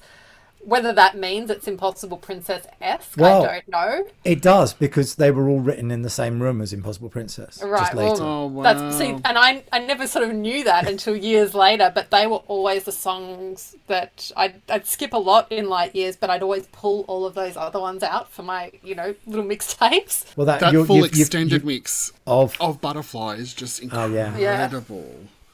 But yeah, so so if there is an energy, then it is actually almost like a real world energy, because everything you said was written in the same room, just later. Yeah, that's amazing. Yeah, there must be something in that place, whatever it is. Something in the water. Yeah, something literally in the water. Literally. Yeah, it's like where you go anyone, get baptized. Yeah. I mean, if anyone listening, if you, it's worth just, you know, going and have a Google of Real World, because I think when you see the studios and you see the room, it will explain quite a lot as to what I'm talking about.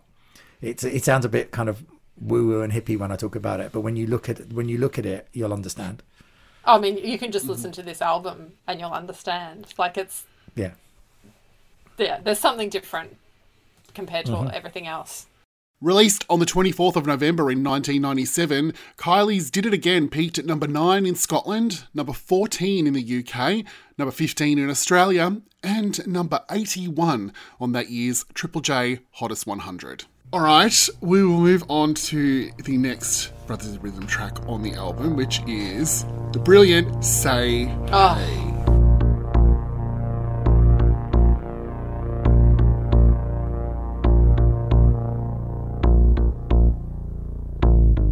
We should all be recording this in the bath, shouldn't we?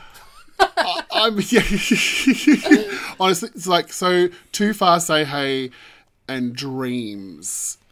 They're the three favourites of mine from the album. Yeah. Dreams is my favourite track overall from Impossible Same. Princess. But these three, just in particular, just hit differently. Can you tell us about the very, very wild and experimental Say Hey? Absolutely. So, Adam, considering your lineage, I'm imagining you remember a production remix team called Rabbit in the Moon. Absolutely, yes. Yeah. So they did that really cool Sarah McLachlan remixes and stuff like that. And they had a very kind of minimal sound, which now I've said that and you listen to Say Hey, it was very obvious our influence came from that kind of sound. But the truth for Say Hey is it was pretty much a completed song. It was one of the ones where she would walk in and say, I've done something. I don't know what it is. I'm going to sing it for you. And it was up to us to then accompany that, to be honest. And it was, you know, it was an openly, it's been said, it was kind of written in the bath and it had this kind of, all these things, you know, the water being warm and everything like that. So we knew it needed to be intimate. We knew it needed to be like, the vocal felt like, I wanted the vocal to feel like that she was literally next to you. You know, it was so dry. It was so in there. But at times it would echo off like you're in a bathroom. And in actual fact, one of the things we did at, I mean, God bless my wonderful engineers. I think it was Jackie and Claire who were my assistants at Real World. We actually did mic up, record in a bathroom with a full bath of water. Amazing. And we took a little speaker in there. And we didn't record her vocal in it, but we took a little speaker with her vocal on it and like played the vocal into the bathroom and recorded the vocal in the bathroom and occasionally just put our hands in the water. So if you listen on headphones, yeah. But actually there's a few moments where it kind of goes from really, really tiny and like dry to then it goes quite big, and that's where where we kind of bring the bathroom in, because it's kind of like it's obviously like the sound of a bathroom, right? And there's bits of the water in it. There's so many cool little things on that. Like again, Alan Bremner, again my wonderful mix engineer, you know, he had this idea that from the moment she said the word play in the second verse, it would then repeat, and it's in it from the moment play happens. You hear a repeat of play. Yeah. It's there all the way through the song. It just comes back, and by the time it gets to the end, it's quite distorted, but it has we wanted it to have a really hypnotic effect. So and of course it's just kind of one vocal, and then there's some extra bits and pieces that come in, but it was a done deal, really. We just had to find a world for it to live in sonically that would match what she was imagining in her head. So that is where the executive producer or co-producer of Kylie really comes in, right? Because she's brilliant at that stuff, and you just sometimes you're just a passenger and you just help. So yeah, that was it. And I just wanted it to have really warm pads, kind of almost like again, Adam, that sort of Todd Terry-esque, bass line, and all of that, all of those great American remixer producer people that we used to love at that time that were doing more minimal. And Brothers in Rhythm, let's be honest, were not known for their subtlety. So we wanted to prove that we could really, really do it, Right. even though it gets a bit big at the end. Oh, So it's that's- so... What a song. Yeah, incredible, incredible song. Thank you. Let's raise our glasses for the next track, because the next track is Drunk. Oh, you don't have to tell me twice. Click. Hang on, do you want an actual sound effect? I've still got some in my little bottle here. I only have a She's little on- mini bottle. She's on the mimosas, everybody. The Minoxes. Till you take all of me.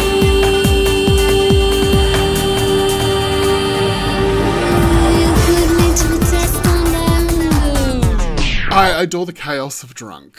Of being drunk Yeah. or... No, Eliza.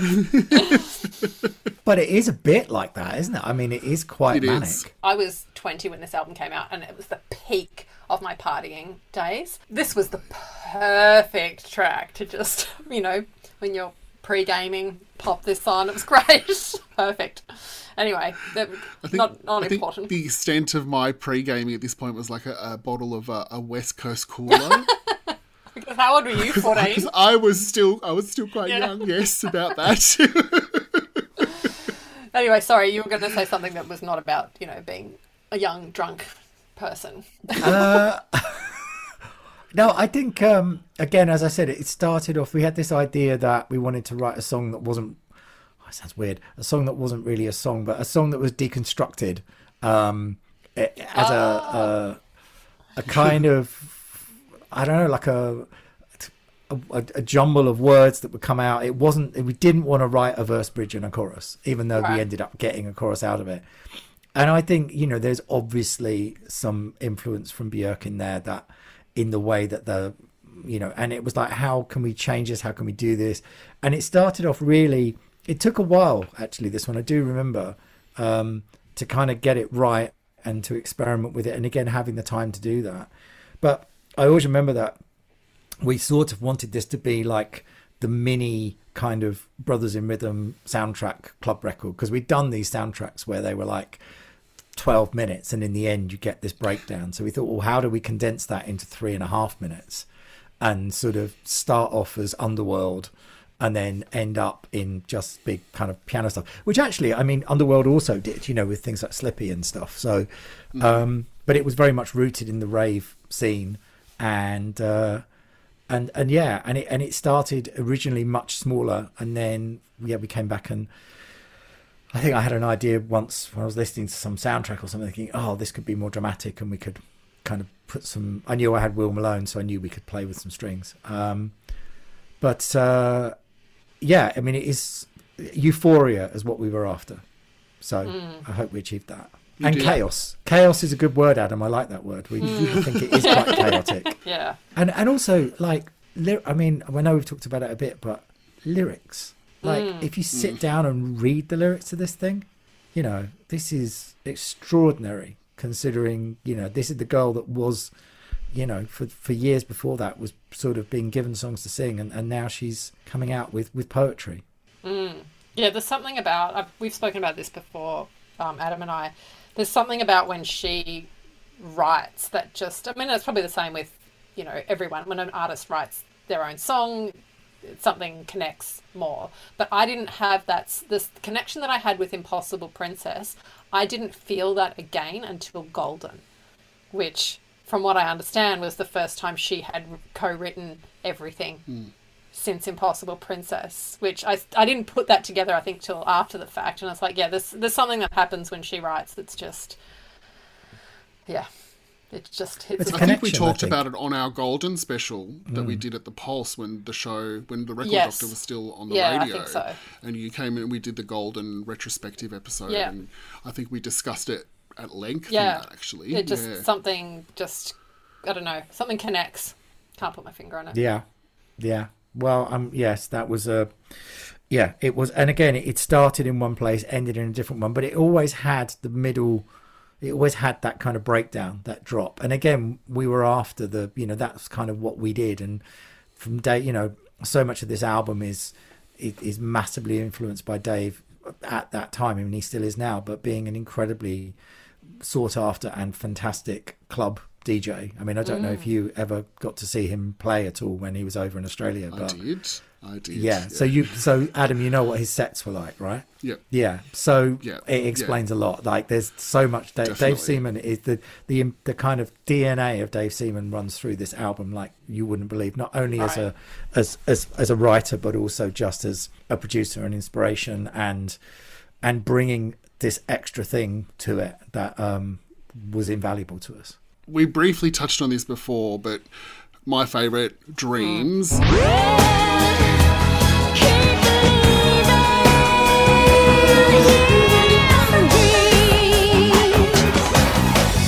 This is just, what a track. I mean, we've heard a little bit from you about the creation of this pure dream pop moment, pardon the pun, but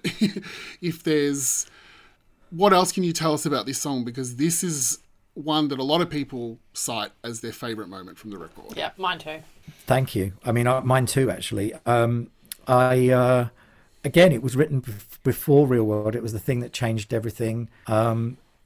She had, I think that she had this, the book, the Billy Childish book that I seem to remember Nick might have given her, actually. Yeah, I was listening to that interview again. And that's what she said, that I think he gave it to Nick, who gave it to her. Yeah, so it's Poems to Break the Hearts of Impossible Princesses, and what an inspiration of where to go. And again, it was one of those ones where I think I was working on something that was, a little overly dramatic and cinematic, but had a kind of a beat to it, and had. Again, that whole thing with the influences of Massive Attack and all those kind of people. But I like that idea of, I wanted it to have the verses would be like string quartet, and then it would go from a string quartet into a full orchestra for the choruses, which is how it ended up. But other than that, and also that kind of the one thing on Impossible Princess as an album, there's quite a few moments where the middle sections do a very similar thing. So like it drops down to not very much, and it's like spoken vocals and stuff. So like that happens in this as well, with Nothing's What It Seems, Living in Your Dreams, that thing. And then it all kind of goes off. But like the middle of Too Far kind of gets quite quiet as well. So there's a few moments where we do that trick a few times and it brings people in. But outside of that, I just I think really in the creation of this, she was super inspired, and we put together the demo, which was very rough compared to how it ended up, and it's the song that changed everything. It's the song that made us scrap everything we were doing before, and we didn't know if it was going to be the title track of the album, but we just knew that this was the record we had to make. I saw someone ask you recently online, was it originally called Impossible Princess? And yes. I think you said yes. So it was always called Impossible Princess. How come it changed to Dreams, and who changed that? Do you know, that's a really interesting question. I always assumed it changed to Dreams because the album title changed.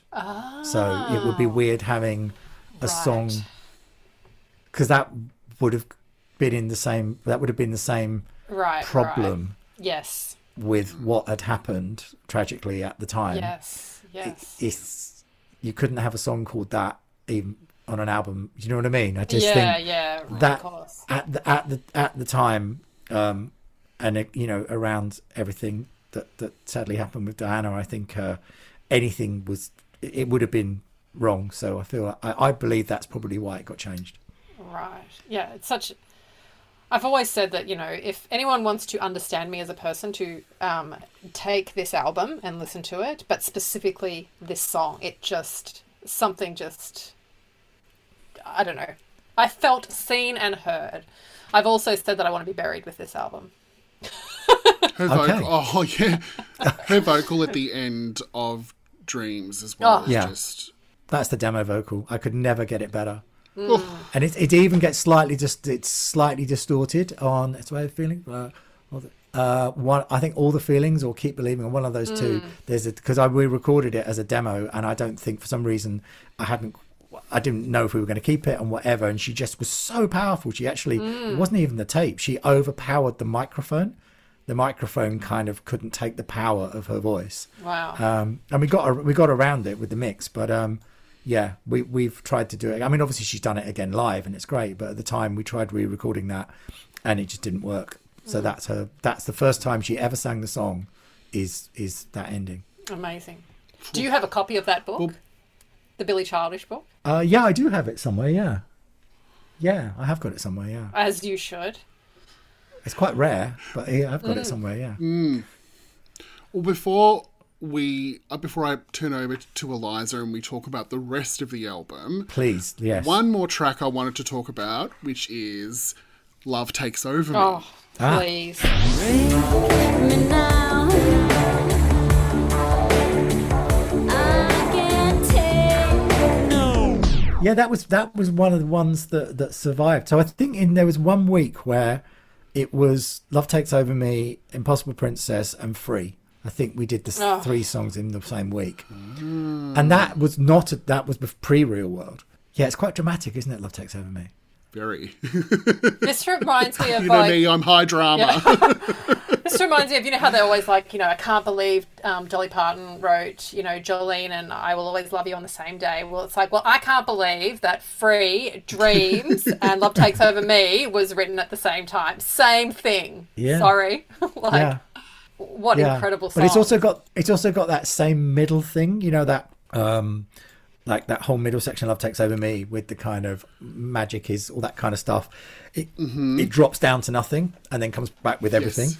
But I don't know. I always remember when we did it, I just, in my head, I was trying to write, I just was sort of going for like, I don't know, an electronic Bond song, really. Just, and right. Yep, I can because it hear felt that. quite, it kind of felt quite Bondy. And actually, we did record, the version that was done was recorded and mixed for IP. So, I mean, it is the proper thing with the orchestra and everything on it. But her vocals, unbelievable on that record. Oh, so good. Yeah. So, but that one saw the light of day, so that's good. Yes, it did. Well, yeah, that was the one that's on the Cowboy Style as well, isn't it? Yes. Yeah, there's someone, I love people that tell me things, and someone reminded me once that it was on a vinyl, it was on a B-side of a vinyl of something, maybe that was Cowboy Style, I don't know. Oh, maybe. And then It's also there's on two that. versions. Yeah, so on maybe that one, which is Live on Other Sides, is it called that? Is that Yeah, what it's just called Other Side. There was an HMV Australia. Other Sides. There was something I remember when I was in Australia and they needed something, and the only way they could get it was like to literally take it off of some vinyl. So it must have been on a vinyl B-side at some point. Right. Because I know there's two different versions out there, Yeah, but they're because just very mildly different. What's because Limbo's on the other side of Some Kind of Bliss. Oh no, hang on. There we go. Cowboy Style. What's that? Hang on. Some kind Hang of on. Some Kind of Bliss. Love Takes Over Me is on the other side. yeah. So I think okay. that I can't remember that. It was a long time ago, but I seem to remember when Mushroom needed to get, maybe it was the Other Sides thing, and they couldn't get the original master, so I think they might have taken it off the vinyl for something, for the Other Sides thing.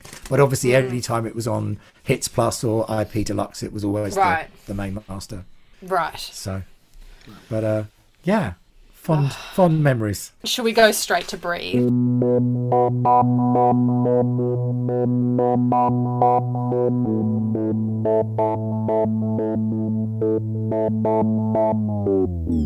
Let's do it. See, right, what's really good about this is now you can mention a song and I can go, oh. Yeah. Well, that's it, 'cause I've just got sort of a list of stuff, because with every other album, like regardless of how familiar I am with each album, I still need to do some notes and refresh my memory and stuff. This is pretty much the only album where I could probably just run free, because it's just so ingrained in me. It's the only one that I kind of know inside and out. Right. But anyway, so, well, first of all, there's the debate, album version or single version of Breathe. Because everyone's got their preferred, because the album Well, one's they're a the bit same. It's just one's slowed faster. down. Yes, well, that's what my question is. Faster or slower for Breathe? I'm all about speeding up club tracks, but Breathe, I prefer the album version. Interesting. Do you know, I think I do as well. I think I do as well. I felt it was one of those things that probably they thought, oh, for radio we need to... People did that quite a lot in those days, like sped things up. Yeah, I still do. Yeah, still exactly. do. Get it over with. I don't know. I felt it was possibly a little too fast. But you know, I love the production. Everything the Grid did on this record is absolute genius. You know, even Ingo are just legends. I love them. Yeah, and let's just for a moment talk about the Body Language live version, which I think is everybody's favourite with the mashup. So good. Well, it is. Although, you see, there was a version we did. We did some show. She did some shows for Golden, which were called the Underplay shows, which was like 4 very, very small shows in the UK. Yeah. And there was a new version of Breathe we did for that sounded like fitted in the Golden Lost Without You kind of world. But it was never recorded, annoyingly. But yeah, that was good. But yeah, the Jetem version's cool. Yeah. Oh my god! Well, funnily enough, that interview, you know, it's like 20 minutes or whatever from that time, and she talks about how she was listening to a lot of Serge Gainsbourg at the time of Impossible Princess. So was that just a pure coincidence that a few years later that got mashed up? Like, was that your idea to mash that up with Breathe? I think it was probably that was, probably between me and Will, there was a lot of that stuff being referenced for that particular show. Right. And it was all that Bardot soft sort of feeling, and it was about the same tempo. And I think it was also, there was a bit of that, it was around the time of bands like Air, and that soft French kind of sound. Right. So it seems to fit really, really well. Right. Well, yeah, I mean, it's a track that's just loved, and, you know, it comes up quite a lot through the years. And, you know, as we're approaching the 10th anniversary of Abbey Road, I guess, you know, there's a question of why was that dropped off Abbey Road? That was not your decision? Because there was a video that went out of Breathe from Abbey Road, but it didn't end up on the album. Yeah, do you know, I don't even know what I did. I mean, maybe it's just one thing too many. I know we recorded it. Maybe I think sometimes when you listen to a final album, it just feels like it was like one thing too many, or maybe it didn't. Right. It worked, but maybe it wasn't as special as everything else. I'm not sure. Right. So, I actually don't know why I didn't get on there actually, but I love the song. I love the song, and I think even when we did it with in Intimate and Live, it was, you know, we wanted to stay quite close to the, you know, the original with that really cool keyboard sound and stuff like that. Yeah, yeah. When was that written? When was Breathe? When did that all come together? Was that after? I think Dave and Ingo I think it was all at the same time. Right. Okay. I think I have a feeling she was working with the Grid you know, when she wasn't working with us. Okay. And the Grid were also signed to Deconstruction as an act, so it made sense. Yes. Right. That they were doing stuff, and you know, and they have got some great singles and great stuff themselves. And of course, for anyone that doesn't know, Dave Ball was also and is still also in another amazing band called Soft Cell. Yes. Right, of course. Well, and that video, it was like the continuation almost of Put Yourself in My Place, free floating, just an incredible. And that was, so who directed that? Kieran Evans. That was his debut music video, if you can believe it. Wow. I know. Good start. I know. Like, I looked at that and I was like, I would have assumed that was like a veteran. Alas, no. Anyway. Wow. And also, what a great message. Breathe, it won't be long now. What a great message for life in general. Bit of a mantra. It really is. Kylie invented mindfulness. Yeah. Just to remind amongst other things. I know. Whilst Kylie was inventing mindfulness, Danny was inventing ASMR, and those two things together. There we go. Incredible. Officially released as Impossible Princess's third single on March the 16th in 1998, Breathe peaked at number 14 in both the UK and Scotland, number 23 here locally in Australia, and number 70 on the European Eurochart Hot 100. Incredible. So what else haven't we discussed? We're up to I Don't Need Anyone. Yes. Okay, so that was Manic Street Preachers. What do you know about that? How that came about? Was that all in the same session with Some Kind of Bliss? As far as I know, from talking to Dave Erringer, who produced it, it was done in the same sessions. Yeah, the two. I think James was possibly charged with writing something with her in mind, and those were what he came out with. But that one is really that one really is kind of, you know, indie Dusty Springfield for me, and with the big strings and everything, and that was so cool on Anti-Tour. Like I remember, there's that rehearsal video cool. Yes. of the band. The band they loved that song. They smashed that song out.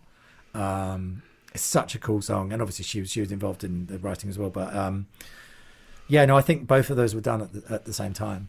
I love that song. Just to detour to Anti-Tour, how did this get chosen for that? I can't remember if we asked you that last time. Like, why this song? Why did this one come up over? Just because it's just a banger. It's just like and also it felt like we were trying not. The idea with it, I think, was to try not to do singles, even though we did a few singles. So it was very much a deep cut. So Bliss would have been more of an easy choice. So this felt like more of a deep cut. Right. And we just knew that she could have so much fun on stage with it. Yeah. Oh, it's such a great track. All right, now we're coming up to, look, the only song on the album that I have a complicated relationship with, and that is Jump, and I don't know why.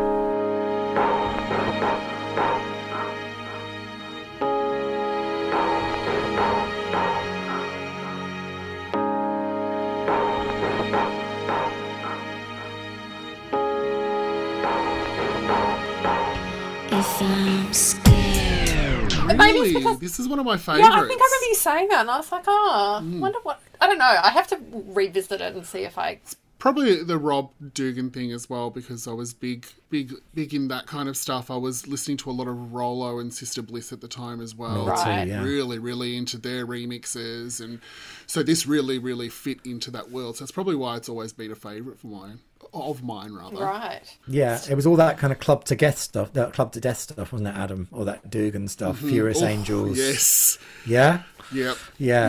Rob's big got, time. there's a really cool album, like Rob has an album called Furious Angels, which I recommend for people if they like this song, because it's so cool. And also he was one of the first people really to ever work with Craig Armstrong, who obviously has since gone on to be a huge composer for films and incredible talent.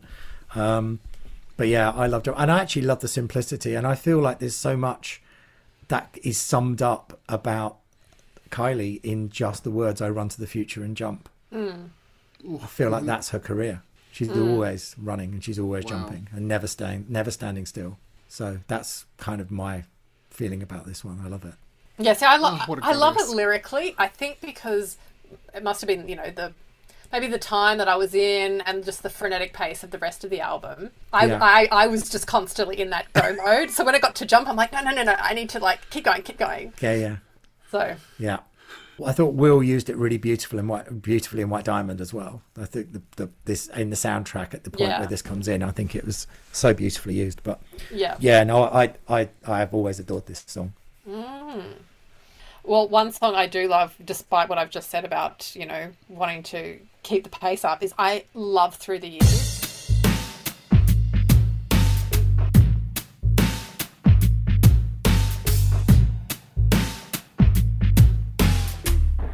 Love it. That's good. I want to see it in a jazz. I want to see it on that, jazz tour, maybe in the French winery that we spoke about a year ago. Right. Absolutely love it. It's very different though to the rest of the album. Yeah, it is. It's again that sort of, going back, being slightly nerdy. There's that. There's a whole label around that time called Mowax, which was kind of DJ Shadow and all those kind of guys that were doing stuff, and it fits a little bit into that world, which was the kind of chill out equivalent of the other stuff we were talking about, like Underworld and Rabbit in the Moon. So I think it fits really nicely in that, and fits really well with Jump as well. Yeah, no, big fan. Great lyrics again, amazing lyrics. Oh, incredible. Did we talk about Limbo or not? I don't think we did. Oh, we spoke about it briefly at the start where, Steve, Briefly you at said the you loved it. You said, yeah. And I said, was it going to be a single? Because I'd read that. But let's go there.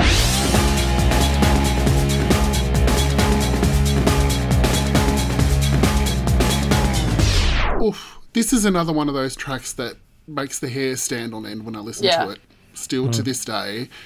And just the ferociousness of her vocal on this. Oof. Oh my God. So bloody good. Yeah, and this live was just bonkers. Bonkers is a good word. It was. This is a great word. But I mean, just like, I've had to just kind of, just because I don't know this off by heart, but just, I see them all smiling, those all around me tend to my wounds and alert my senses. That's extraordinary writing. Isn't it? Yeah, I was listening to that It interview is. again to bring that interview up, and she said, and I'd forgotten all of this, something about writing it because she was stuck somewhere. I wrote Limbo in Spain. Gosh, I've almost been around the world already. I wrote that in Spain, but it was actually about a time where I couldn't see the person I wanted to see because of bureaucracy, and I basically couldn't leave the country, and I felt so trapped and so... I just felt like I was in limbo. There was no other way to describe it.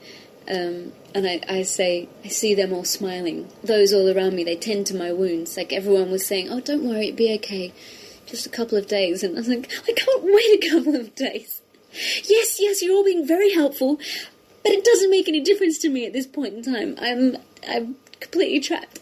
So I used these lyrics in a different form in another song, which was a very pretty, polite song. And so I just didn't feel that they were right that way. So when it came time to write Limbo, I was with Dave Ball and Ingo Vork, and they just had some groove going that, again, I'm flipping through the pages of my notes, and the lyrics to this song found their home. And we actually used the demo vocals because it was just one of those moments, and I was saying, are you ready? Are you ready?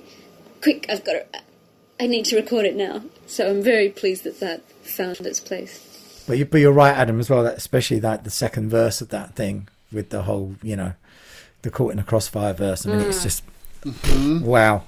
And it's been done a few times, or a couple of times on tour. It's really extraordinary writing and so urgent and very much the Underworld thing more than anything that we did. I feel, this is the Underworld thing. In fact, I probably even went more Underworld when we did it for Fever. I think Kylie Fever. I think this was in Kylie Fever, and that was super Underworld.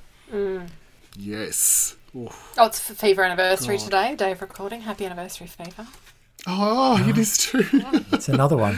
So many Every anniversaries. day seems to be an anniversary. Anniversaries. Yes, I know, Cowboy Style's I know. coming up this week. Put that on your calendar. Oh my gosh. First. Okay, Tears.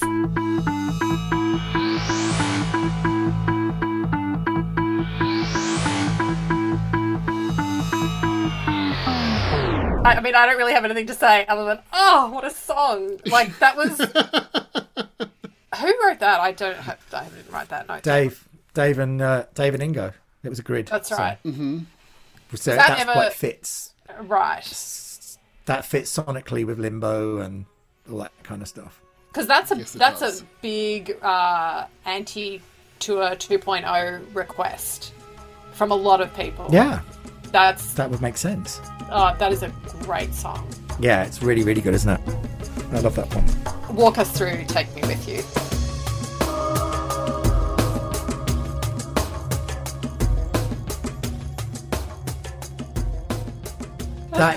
That's real world. Everything about that song Right. is real world. In a nutshell, it's kind of world music. It's that kind of percussion of stuff. It's a chant. It was just letting real world. It was written in that same back room, and then as she came out with a chant. She came up with all that kind of stuff. It was really just letting the kind of Gabriel vibe kind of enter into the room that we were in. And with like weird choirs and sort of flutes and all this kind of stuff, and again it's sort of this beautiful violin.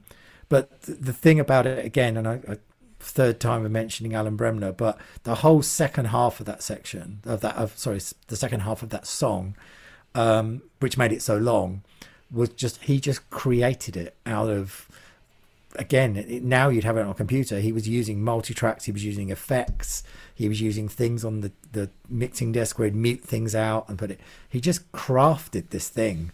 And it took him about, I think we went off for dinner about 8 o'clock at night, and he was still there at something like 5 o'clock in the morning. Oh my God. Making this beautiful ending of this song and this kind of sonic landscape. And we just, we knew it was never going to get on the record, but it just felt, and I love that, again, the yearning of the last choruses, the "I don't want to hurt inside," bits. I just feel like it just was so heartfelt from her, and such a heartfelt and beautiful lyric as well. Was this from the same time yeah, as Dreams and everything? No, this was Real World. This would have been the same time as Drunk and right. Yeah, the only ones that the three that I mentioned, the only ones that I can remember that we didn't, apart from the ones that didn't make it, they were the ones we did. But this would have been written at Real. It has Real World running through it. That's a huge fan favorite as well. Right. Huge. Yeah, you have to dig in there with it because it takes a while to get going, and it wouldn't survive a single second in the Spotify world of get to the point within 2 seconds. Right. But yeah, it's I'm a huge. I really enjoy that. Yeah. Well, the only other two B-sides I've got on my list here are fan favorites: "Stay This Way" and "You're the One."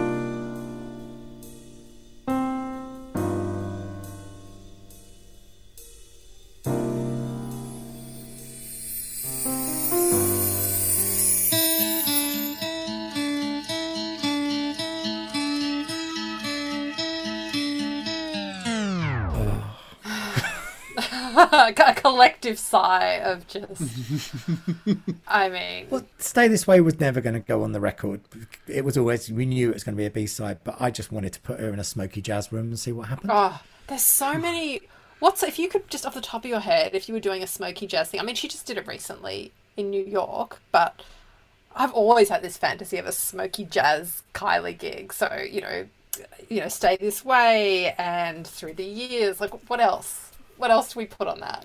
Well, there's a lot of the stuff that we did that we recorded, which ended up going on White Diamonds. So, "Try Your Wings," which ended up on White Diamonds. And then there were songs like "Peel Me a Grape" that we did for White Diamonds. I think that got used, but we did again, Real World. We went down and we recorded about 9 or 10 songs. It was around the time we were doing stuff, or the time we met Blossom Dearie and all that stuff. Right. So, but yeah, it was. We nearly talked about doing a smoky jazz club gig. Well, there's one day maybe. I think Mardi Gras sideshow, which would then we can start manifesting that. Just little. But yeah, that Stay This Way was that kind of. I think it really was just me and her, just like having fun and saying, let's see what Kylie sounds like singing jazz, because I hadn't really heard her do it before, and of course she mastered it like she does everything. Yeah, she could do jazz so easy. Like, it just sounds like that's what she's always been doing. Yeah. So and You're the One. I know we spoke about You're the One, but I mean, You're the One was just a mix of the brightness turning into the darkness in that sort of way that Stay by Shakespears Sister kind of has those two worlds. This kind of had those two worlds, and again had a bit of that Doors influence that we touched on for Confide in Me and things like that. So, Were you? I think you mentioned on an Anti-Tour episode how surprised you were at the reaction at the Anti-Tour. Because it's like even the leak of it is a YouTube of a really dodgy cassette recording. So, yeah, I was shocked at how many people had heard it, for sure. Yeah, I had the dodgy cassette recording. I don't even remember how I got it, but, I'd had that since the 90s. And absolute fan favourite. I think I screamed myself hoarse when that started. So, I think I may have been standing near the mixing desk, so apologies if I deafened you. I lost my mind. With its official release on the 22nd of October in 1997, Kylie's Impossible Princess would peak at number 4 on the Australian albums chart and was certified platinum here, while both Scotland and the UK saw the record peak at number 10. This era is not only of giant importance because of the Impossible Princess album itself, but also with its absolute canon of killer remixes. Can you talk us through the remix process? Yeah, I'm pretty sure the only one that... I mean, I can certainly talk you through that, which was wanting to create a club version of it that Dave could play. And it wasn't... The Too Far remix, the Brothers in Rhythm remix, wasn't even commissioned. It wasn't even something that they wanted. It was... Oh, you just did it. Oh, really? We just did it, yeah. You're like, you want it now.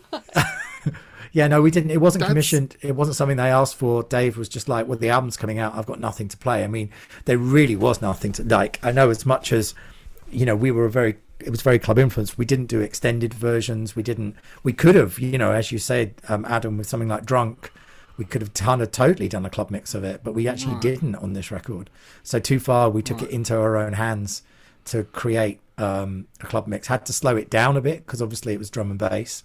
And then it was tough. Like, it was tough, not tough going, but really tough sounding, the remix of that. And again, trying to create, it was, this is Dave Seaman being brilliant, putting his take of what the thing needed to sound like in a club.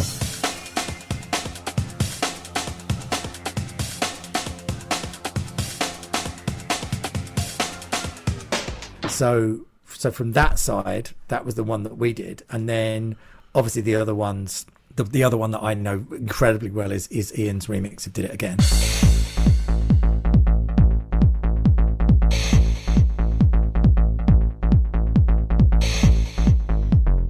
Oh. Which right. Yes, is one of my favourite things he's ever done.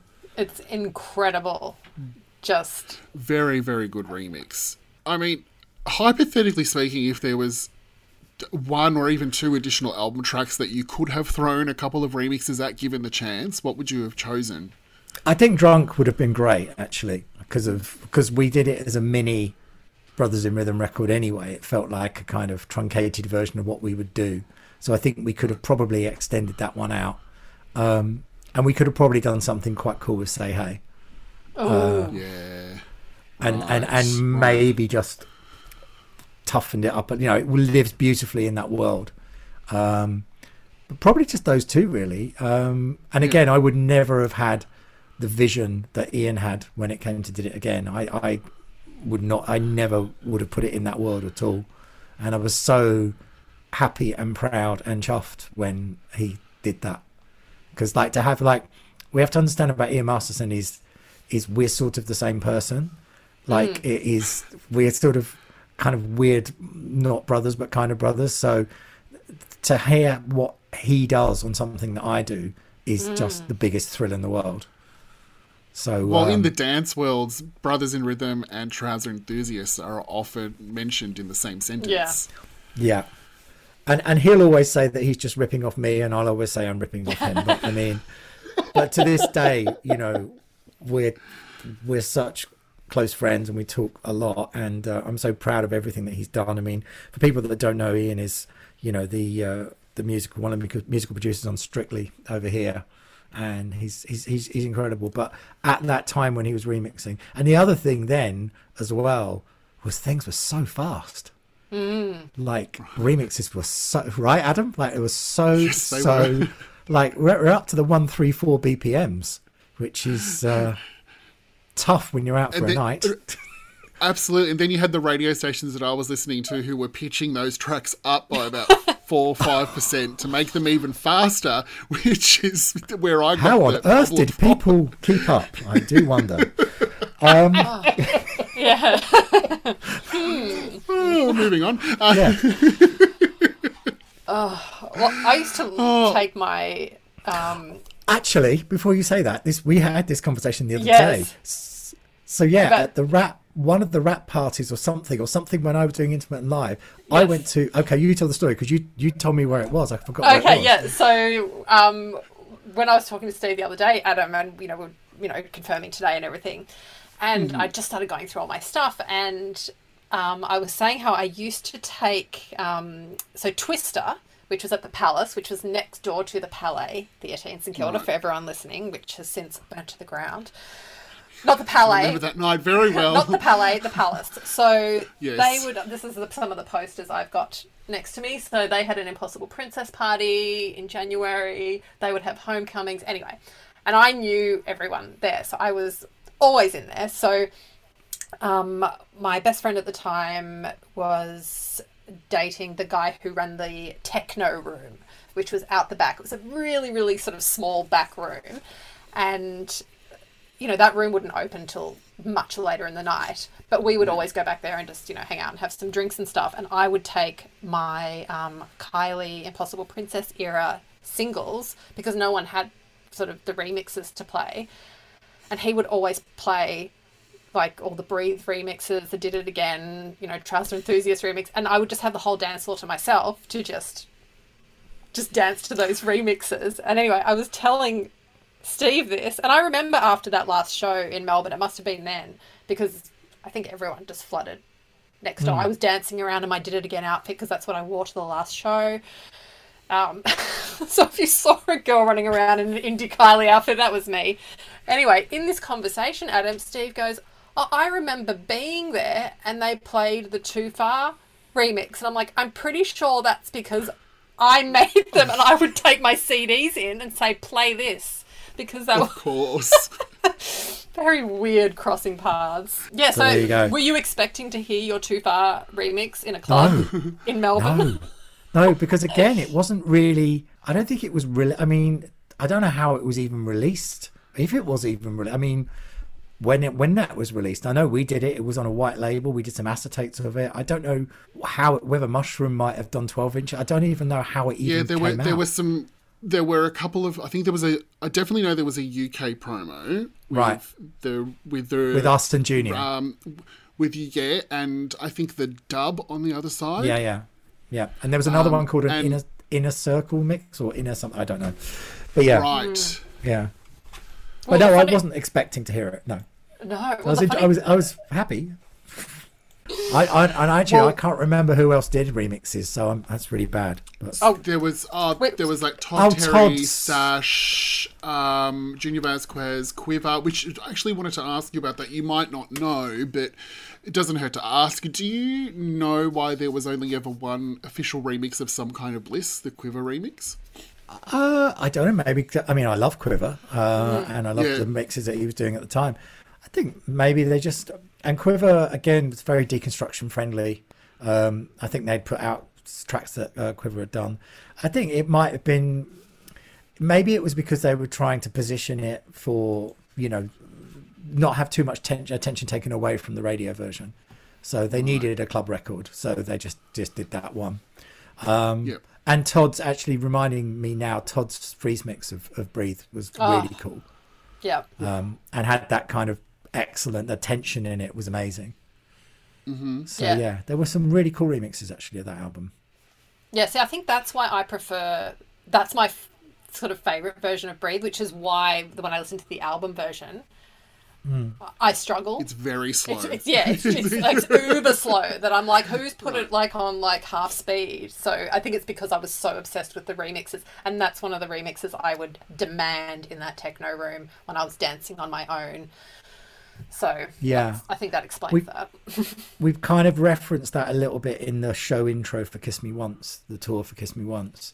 The first yes. couple of minutes of that, there's lots of Breathe stuff and Won't Be Long Now, which was kind of slightly inspired by Todd's remix. Right. Right. Razor and Go also did a remix of. Oh, they did. I Again. forgot about Did It that. Again, That was, that's right. that was Yeah, quite yeah. good, yeah. The whole Impossible remixes collection is 90 minutes of pure dance floor bliss, and one of my favourite remix albums to date, just because it encapsulates that era so well. Obviously, we've talked about Did It Again, the Trouser Enthusiast remix, and your Brothers in Rhythm mix of Too Far and the dub. Is there anything else out of those remixes that really, really stands out to you? Naylin and Kane did a remix of Breathe too, that's right. Yeah. No, I think you mentioned it, and actually, I've just had a very quick look, and I don't think that record does not, or that album does not appear to be on streaming. The mixes? Impossible remixes. No. Yeah. No. Yeah, because there's the Australian version. Yet. That's the one I have. Yet. And then there's I like that. the UK version. Yes. Right. I preferred the cover for the Australian version. It just feels a lot more iconic. Well, that photography, fun fact, is the same person who did Cowboy Style, is the same person who did Golden, is the same person who did Disco. Right. And that would be, I think, Simon Emmett. Let me make sure I get that right. Yes. So, Okay. yes, There you go. brilliant photographer, clearly, because there's just something about all of those images. Right. And these remixes were probably the most underground club friendly she had been to that point, remix wise. Definitely, like, it was especially this Impossible Remixes compilation, it was like just a collection of the biggest and best remixes and producers of that time. Yeah. Remixing one of the greatest artists of our time. So, yeah, this album holds as much weight for me as Impossible Princess does, because it was just as important to me as the original album. So it's been good to talk about it and talk about my love of dancing with Literal Icon. Yeah, that Trouser Enthusiast remix is just... Yeah, it's one of the best things he's ever done. It really sure. is.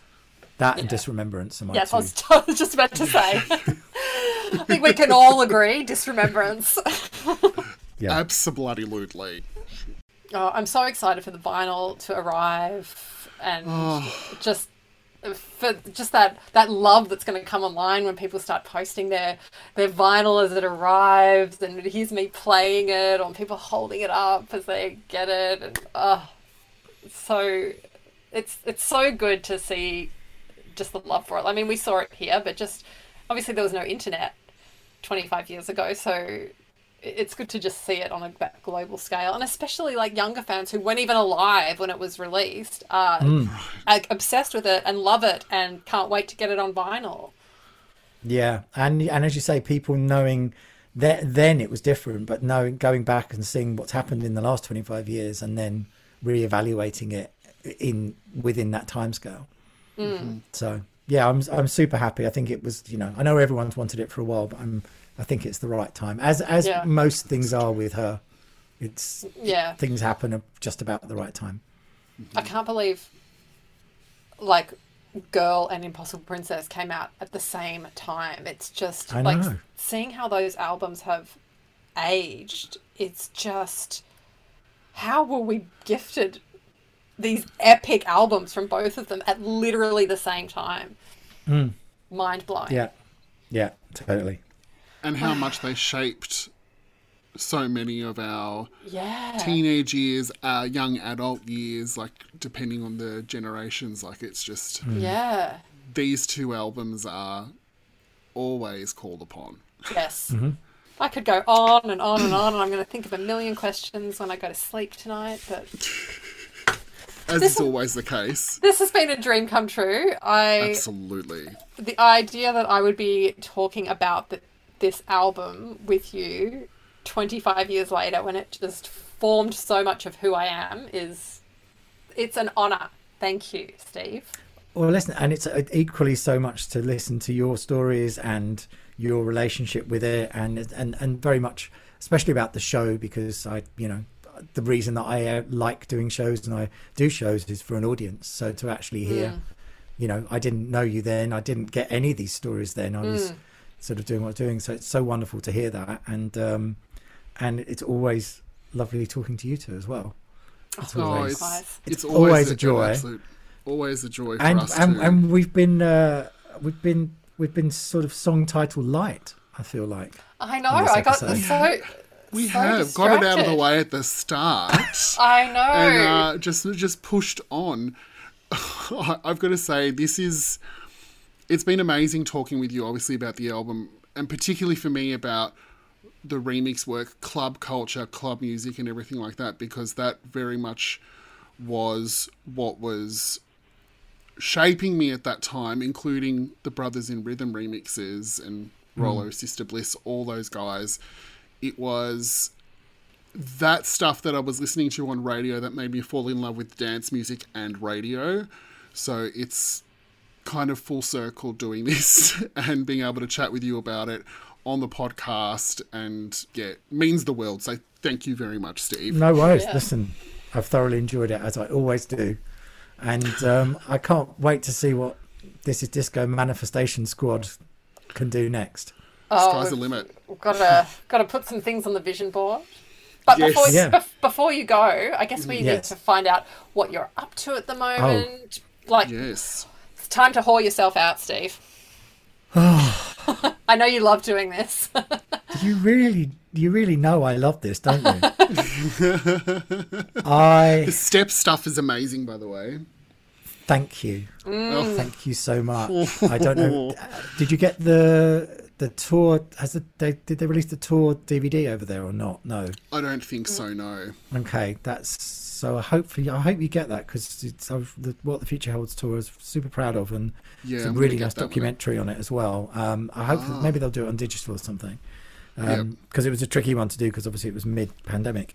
So Steps, we've just finished. They've just wrapped their summer. Louise Redknapp has just wrapped her summer stuff, and I've just been back in the studio with her for some exciting stuff that's happening next year, and she's wonderful. I love Louise. I know, right? Isn't she just the best? So we're doing that, and then kind of coming into the autumn, there's a few things I'm working on that I can't talk about, but there is a couple of little shows with Miss Kylie Minogue that are coming up. One on New Year's Eve. Yeah, and then Sydney Pride next year. So, which have both been announced. So we have to muster something up for that, which I'm really looking forward to. We will get slaughtered if we do not ask you something about World Pride. Can you tell us anything, or is it just everything's on lockdown? What do you think? I know the answer, but I just need it to be on record so that no one comes for us. It's going to be extraordinary. That's what I can tell you. Okay. So yeah, it's really lovely to be back with the boss, and so doing that, and then there's some. Obviously I work with lots of other people, and Westlife are back after selling out 6 stadiums. I think they've got another 30 arenas, and they're currently doing lots of things. So we've got some stuff at Christmas with them, and there's always fun. I'm so lucky that my job means that I have such incredible variety. Lucky. And lucky indeed, and only because of this show, because this is where I learned how to do my job. Yeah. So everything I've just spoken about, I would not be doing if it wasn't for this show and this album. So that's why it's important. Yeah. Will we see you at World Pride? I don't know. Would you like us to manifest your presence here? You know how much I want to come back to your country. So yeah, I don't know. I go where I'm pointed. So I know we're making things at the moment, and we're putting together something really, really, really special. So I'm not sure if I will be there or not, but it will be. It's really exciting. Really, really exciting. You also have the incredible podcast. Such a good feeling. Yes, thank you. Thank you for your little shout out this week for the podcast thing. Yeah, on podcast day. I've had to. I'm always incredibly grateful for anyone that listens, and for anyone that comments and likes it. And I've obviously the beginning of it, I was able to do it much more regularly, because obviously it was very much kind of launched as yours was when we were inside. So what I try to do now is I just try to do it as much as I can. So it's normally every 2 weeks, or maybe a little bit more than that. But when I find someone that is right for it, I need to be a fan of that person. I need to be kind of in love with that person and what they do. When I find that, and I will record one and I will put it out. So I've taken the pressure off myself of having to do so much. That I have to do it all the time, and there's been some really, really lovely ones, and I do a really fun one once in a while with Larry Flick and Lee Bennett, where we do like hidden gems, which are kind of cool. Some stuff from new artists. the recent one I just did with Twinny was really, really lovely. She's an incredible new artist. So yeah, and people seem to go back, and similarly with your podcast, I think people seem to go back and find older episodes and enjoy them, because I think it was Dan that said to me about it. It's almost like a little kind of Wikipedia thing. It's just there all the time, and people can go and discover them. It doesn't really date because what it is. So I love doing it. I won't stop doing it. I've been unable to do it as much as I used to do, just because of the fact that my proper job, got a bit busy. Yeah, well, it was a lot easier to find time for podcasts and things like that when we were locked down. And I'd spoken to so many people that I wanted to anyway. But yeah, there's a whole bunch of people on the list, there's 2 or 3 really exciting ones. But I'm just I'm going to sort of get a few more in my back pocket before I release the rest some more, so that it's not so sporadic. Well, we wait with anticipation. Thank you. Where can the lovely people find you online, Mr. Steve Anderson? Exactly that, Mr. Steve Anderson. That's probably the best bet. Anywhere is usually that. Are you on TikTok yet? Will we see you there? Just kidding. That will not be happening. But no, it is Mr. Steve, and I do also, as much as I really enjoyed talking about, as we are reminiscing back to stuff, I'm still the biggest fan of new music, and I do have I'm continually posting new music, and as much as it feels like there's a lot of choice out in the world and it's quite hard to find stuff, there are the most amazing new artists around, and sometimes they don't get as much light as some of the ones that are being a little more commercial, shall we say. So I tend to if anyone follows me, they'll get as much new music as they do reminiscing. Yes, highly recommend following it's on Spotify. Yeah, the I can't speak Spotify. Podcast, yeah. There's like literally people that, like, young artists that will absolutely extraordinary, and if people like them, please support them, because that's how you change the landscape of what everybody else listens to. Yeah, right. Exactly. Amazing. Well, thank you once again, Steve. It has been an absolute pleasure. And No worries. thank you for taking so much time out of your schedule to chat to us. This was a longer than just saying hey. That's okay. Right. You can split it up. You can cut it down. And this will got be it all done. We'll just have an Impossible Princess podcast where Right. each week we just discuss different aspects of Impossible Princess. We'll do the full album version, and then we'll pitch the episode up by about 3% and release the radio edit like The Breathe. Breathe version. Yeah. The Breathe radio edit. Adam's freeze mix. Yeah. Oh my god, amazing. Cool. All right. Well, look, lovely to see you both. Good You luck too. with You too. everything. Good luck with the editing. Yeah. Thanks. All right. Thanks, Okay. Steve. Take care. Cheers. See you Bye. soon. Bye. Bye. One of the greatest people on the planet chatting to us about one of the greatest albums in the world. I'm quite speechless after all of that. Yeah, same. I think about this album so often. I think about that era, like, all the time, and the memories associated with it. And just to be able to talk, with one of the main people behind it, and just hear more about it and share memories from, all 3 of us. And I guess also say thank you for playing such a huge part in all of our lives. It's such an important album to so many people. So many people. And which we talked about, this is one of those albums where, the people that don't like pop music, this is the Kylie album everyone of those people love, like I have friends myself who I went to high school with who are, who were, hardcore Triple Jers back in the day, who, were messaging me saying, oh my God, where did you pre-order the vinyl from? So it really has shaped so many people's lives and from so many different walks of life. So it was just great to really honour it tonight with this. Yes, and a huge shout out to Dave Seaman, of course, as the other contributor to this incredible, incredible album. Yes. But vinyl is arriving this week, I believe. Oh, in the coming, really? Well, hang on. Today's Minogue Monday. Right. Anniversary is Saturday. I'm pretty sure the vinyl starts shipping on the 21st. Wow, that's I think. right. Yeah. So can't wait to see everyone's vinyl. Which colour did you get? Did you get all of them? Like, I'm so excited to hear and see everyone posting about it. And I'm excited about the idea of owning a brand new record with the Deconstruction logo on the label. oh my God. Like, it's been a long time since I've bought a new record with the Deconstruction logo on the label. Oh my God. That I hadn't even factored that in. That's all I've been thinking about. Because you don't understand, like, when I was a child, when, like, Open Your Mind and Felix, Don't You Want Me were coming out on Deconstruction, I was convinced that when I turned 18, I was going to get the Deconstruction logo tattooed. But what's stopping you? Well, it's probably going to happen at some point. But it was always like, I'm going to get that logo tattooed. I was in love with the label, the logo, everything. So, yeah, it's going to be pretty amazing cracking that record open and going, oh, hello there. Don't you have a milestone birthday next year? I do.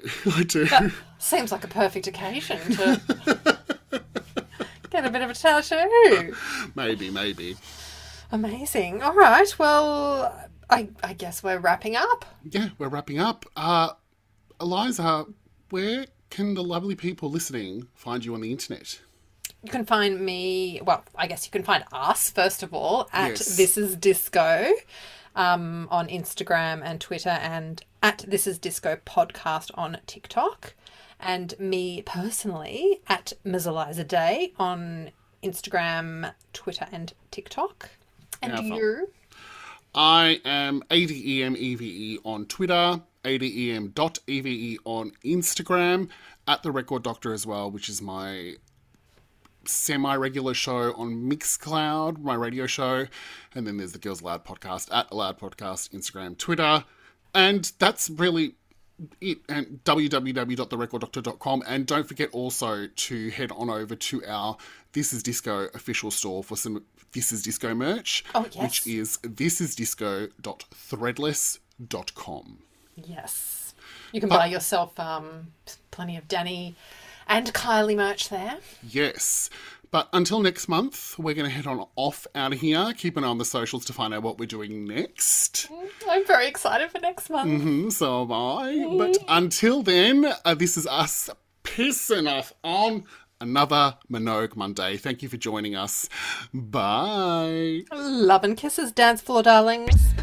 You're listening to This Is Disco. A monthly Danny and Kylie Minogue commentary podcast with your hosts Adam Eve And Eliza Day.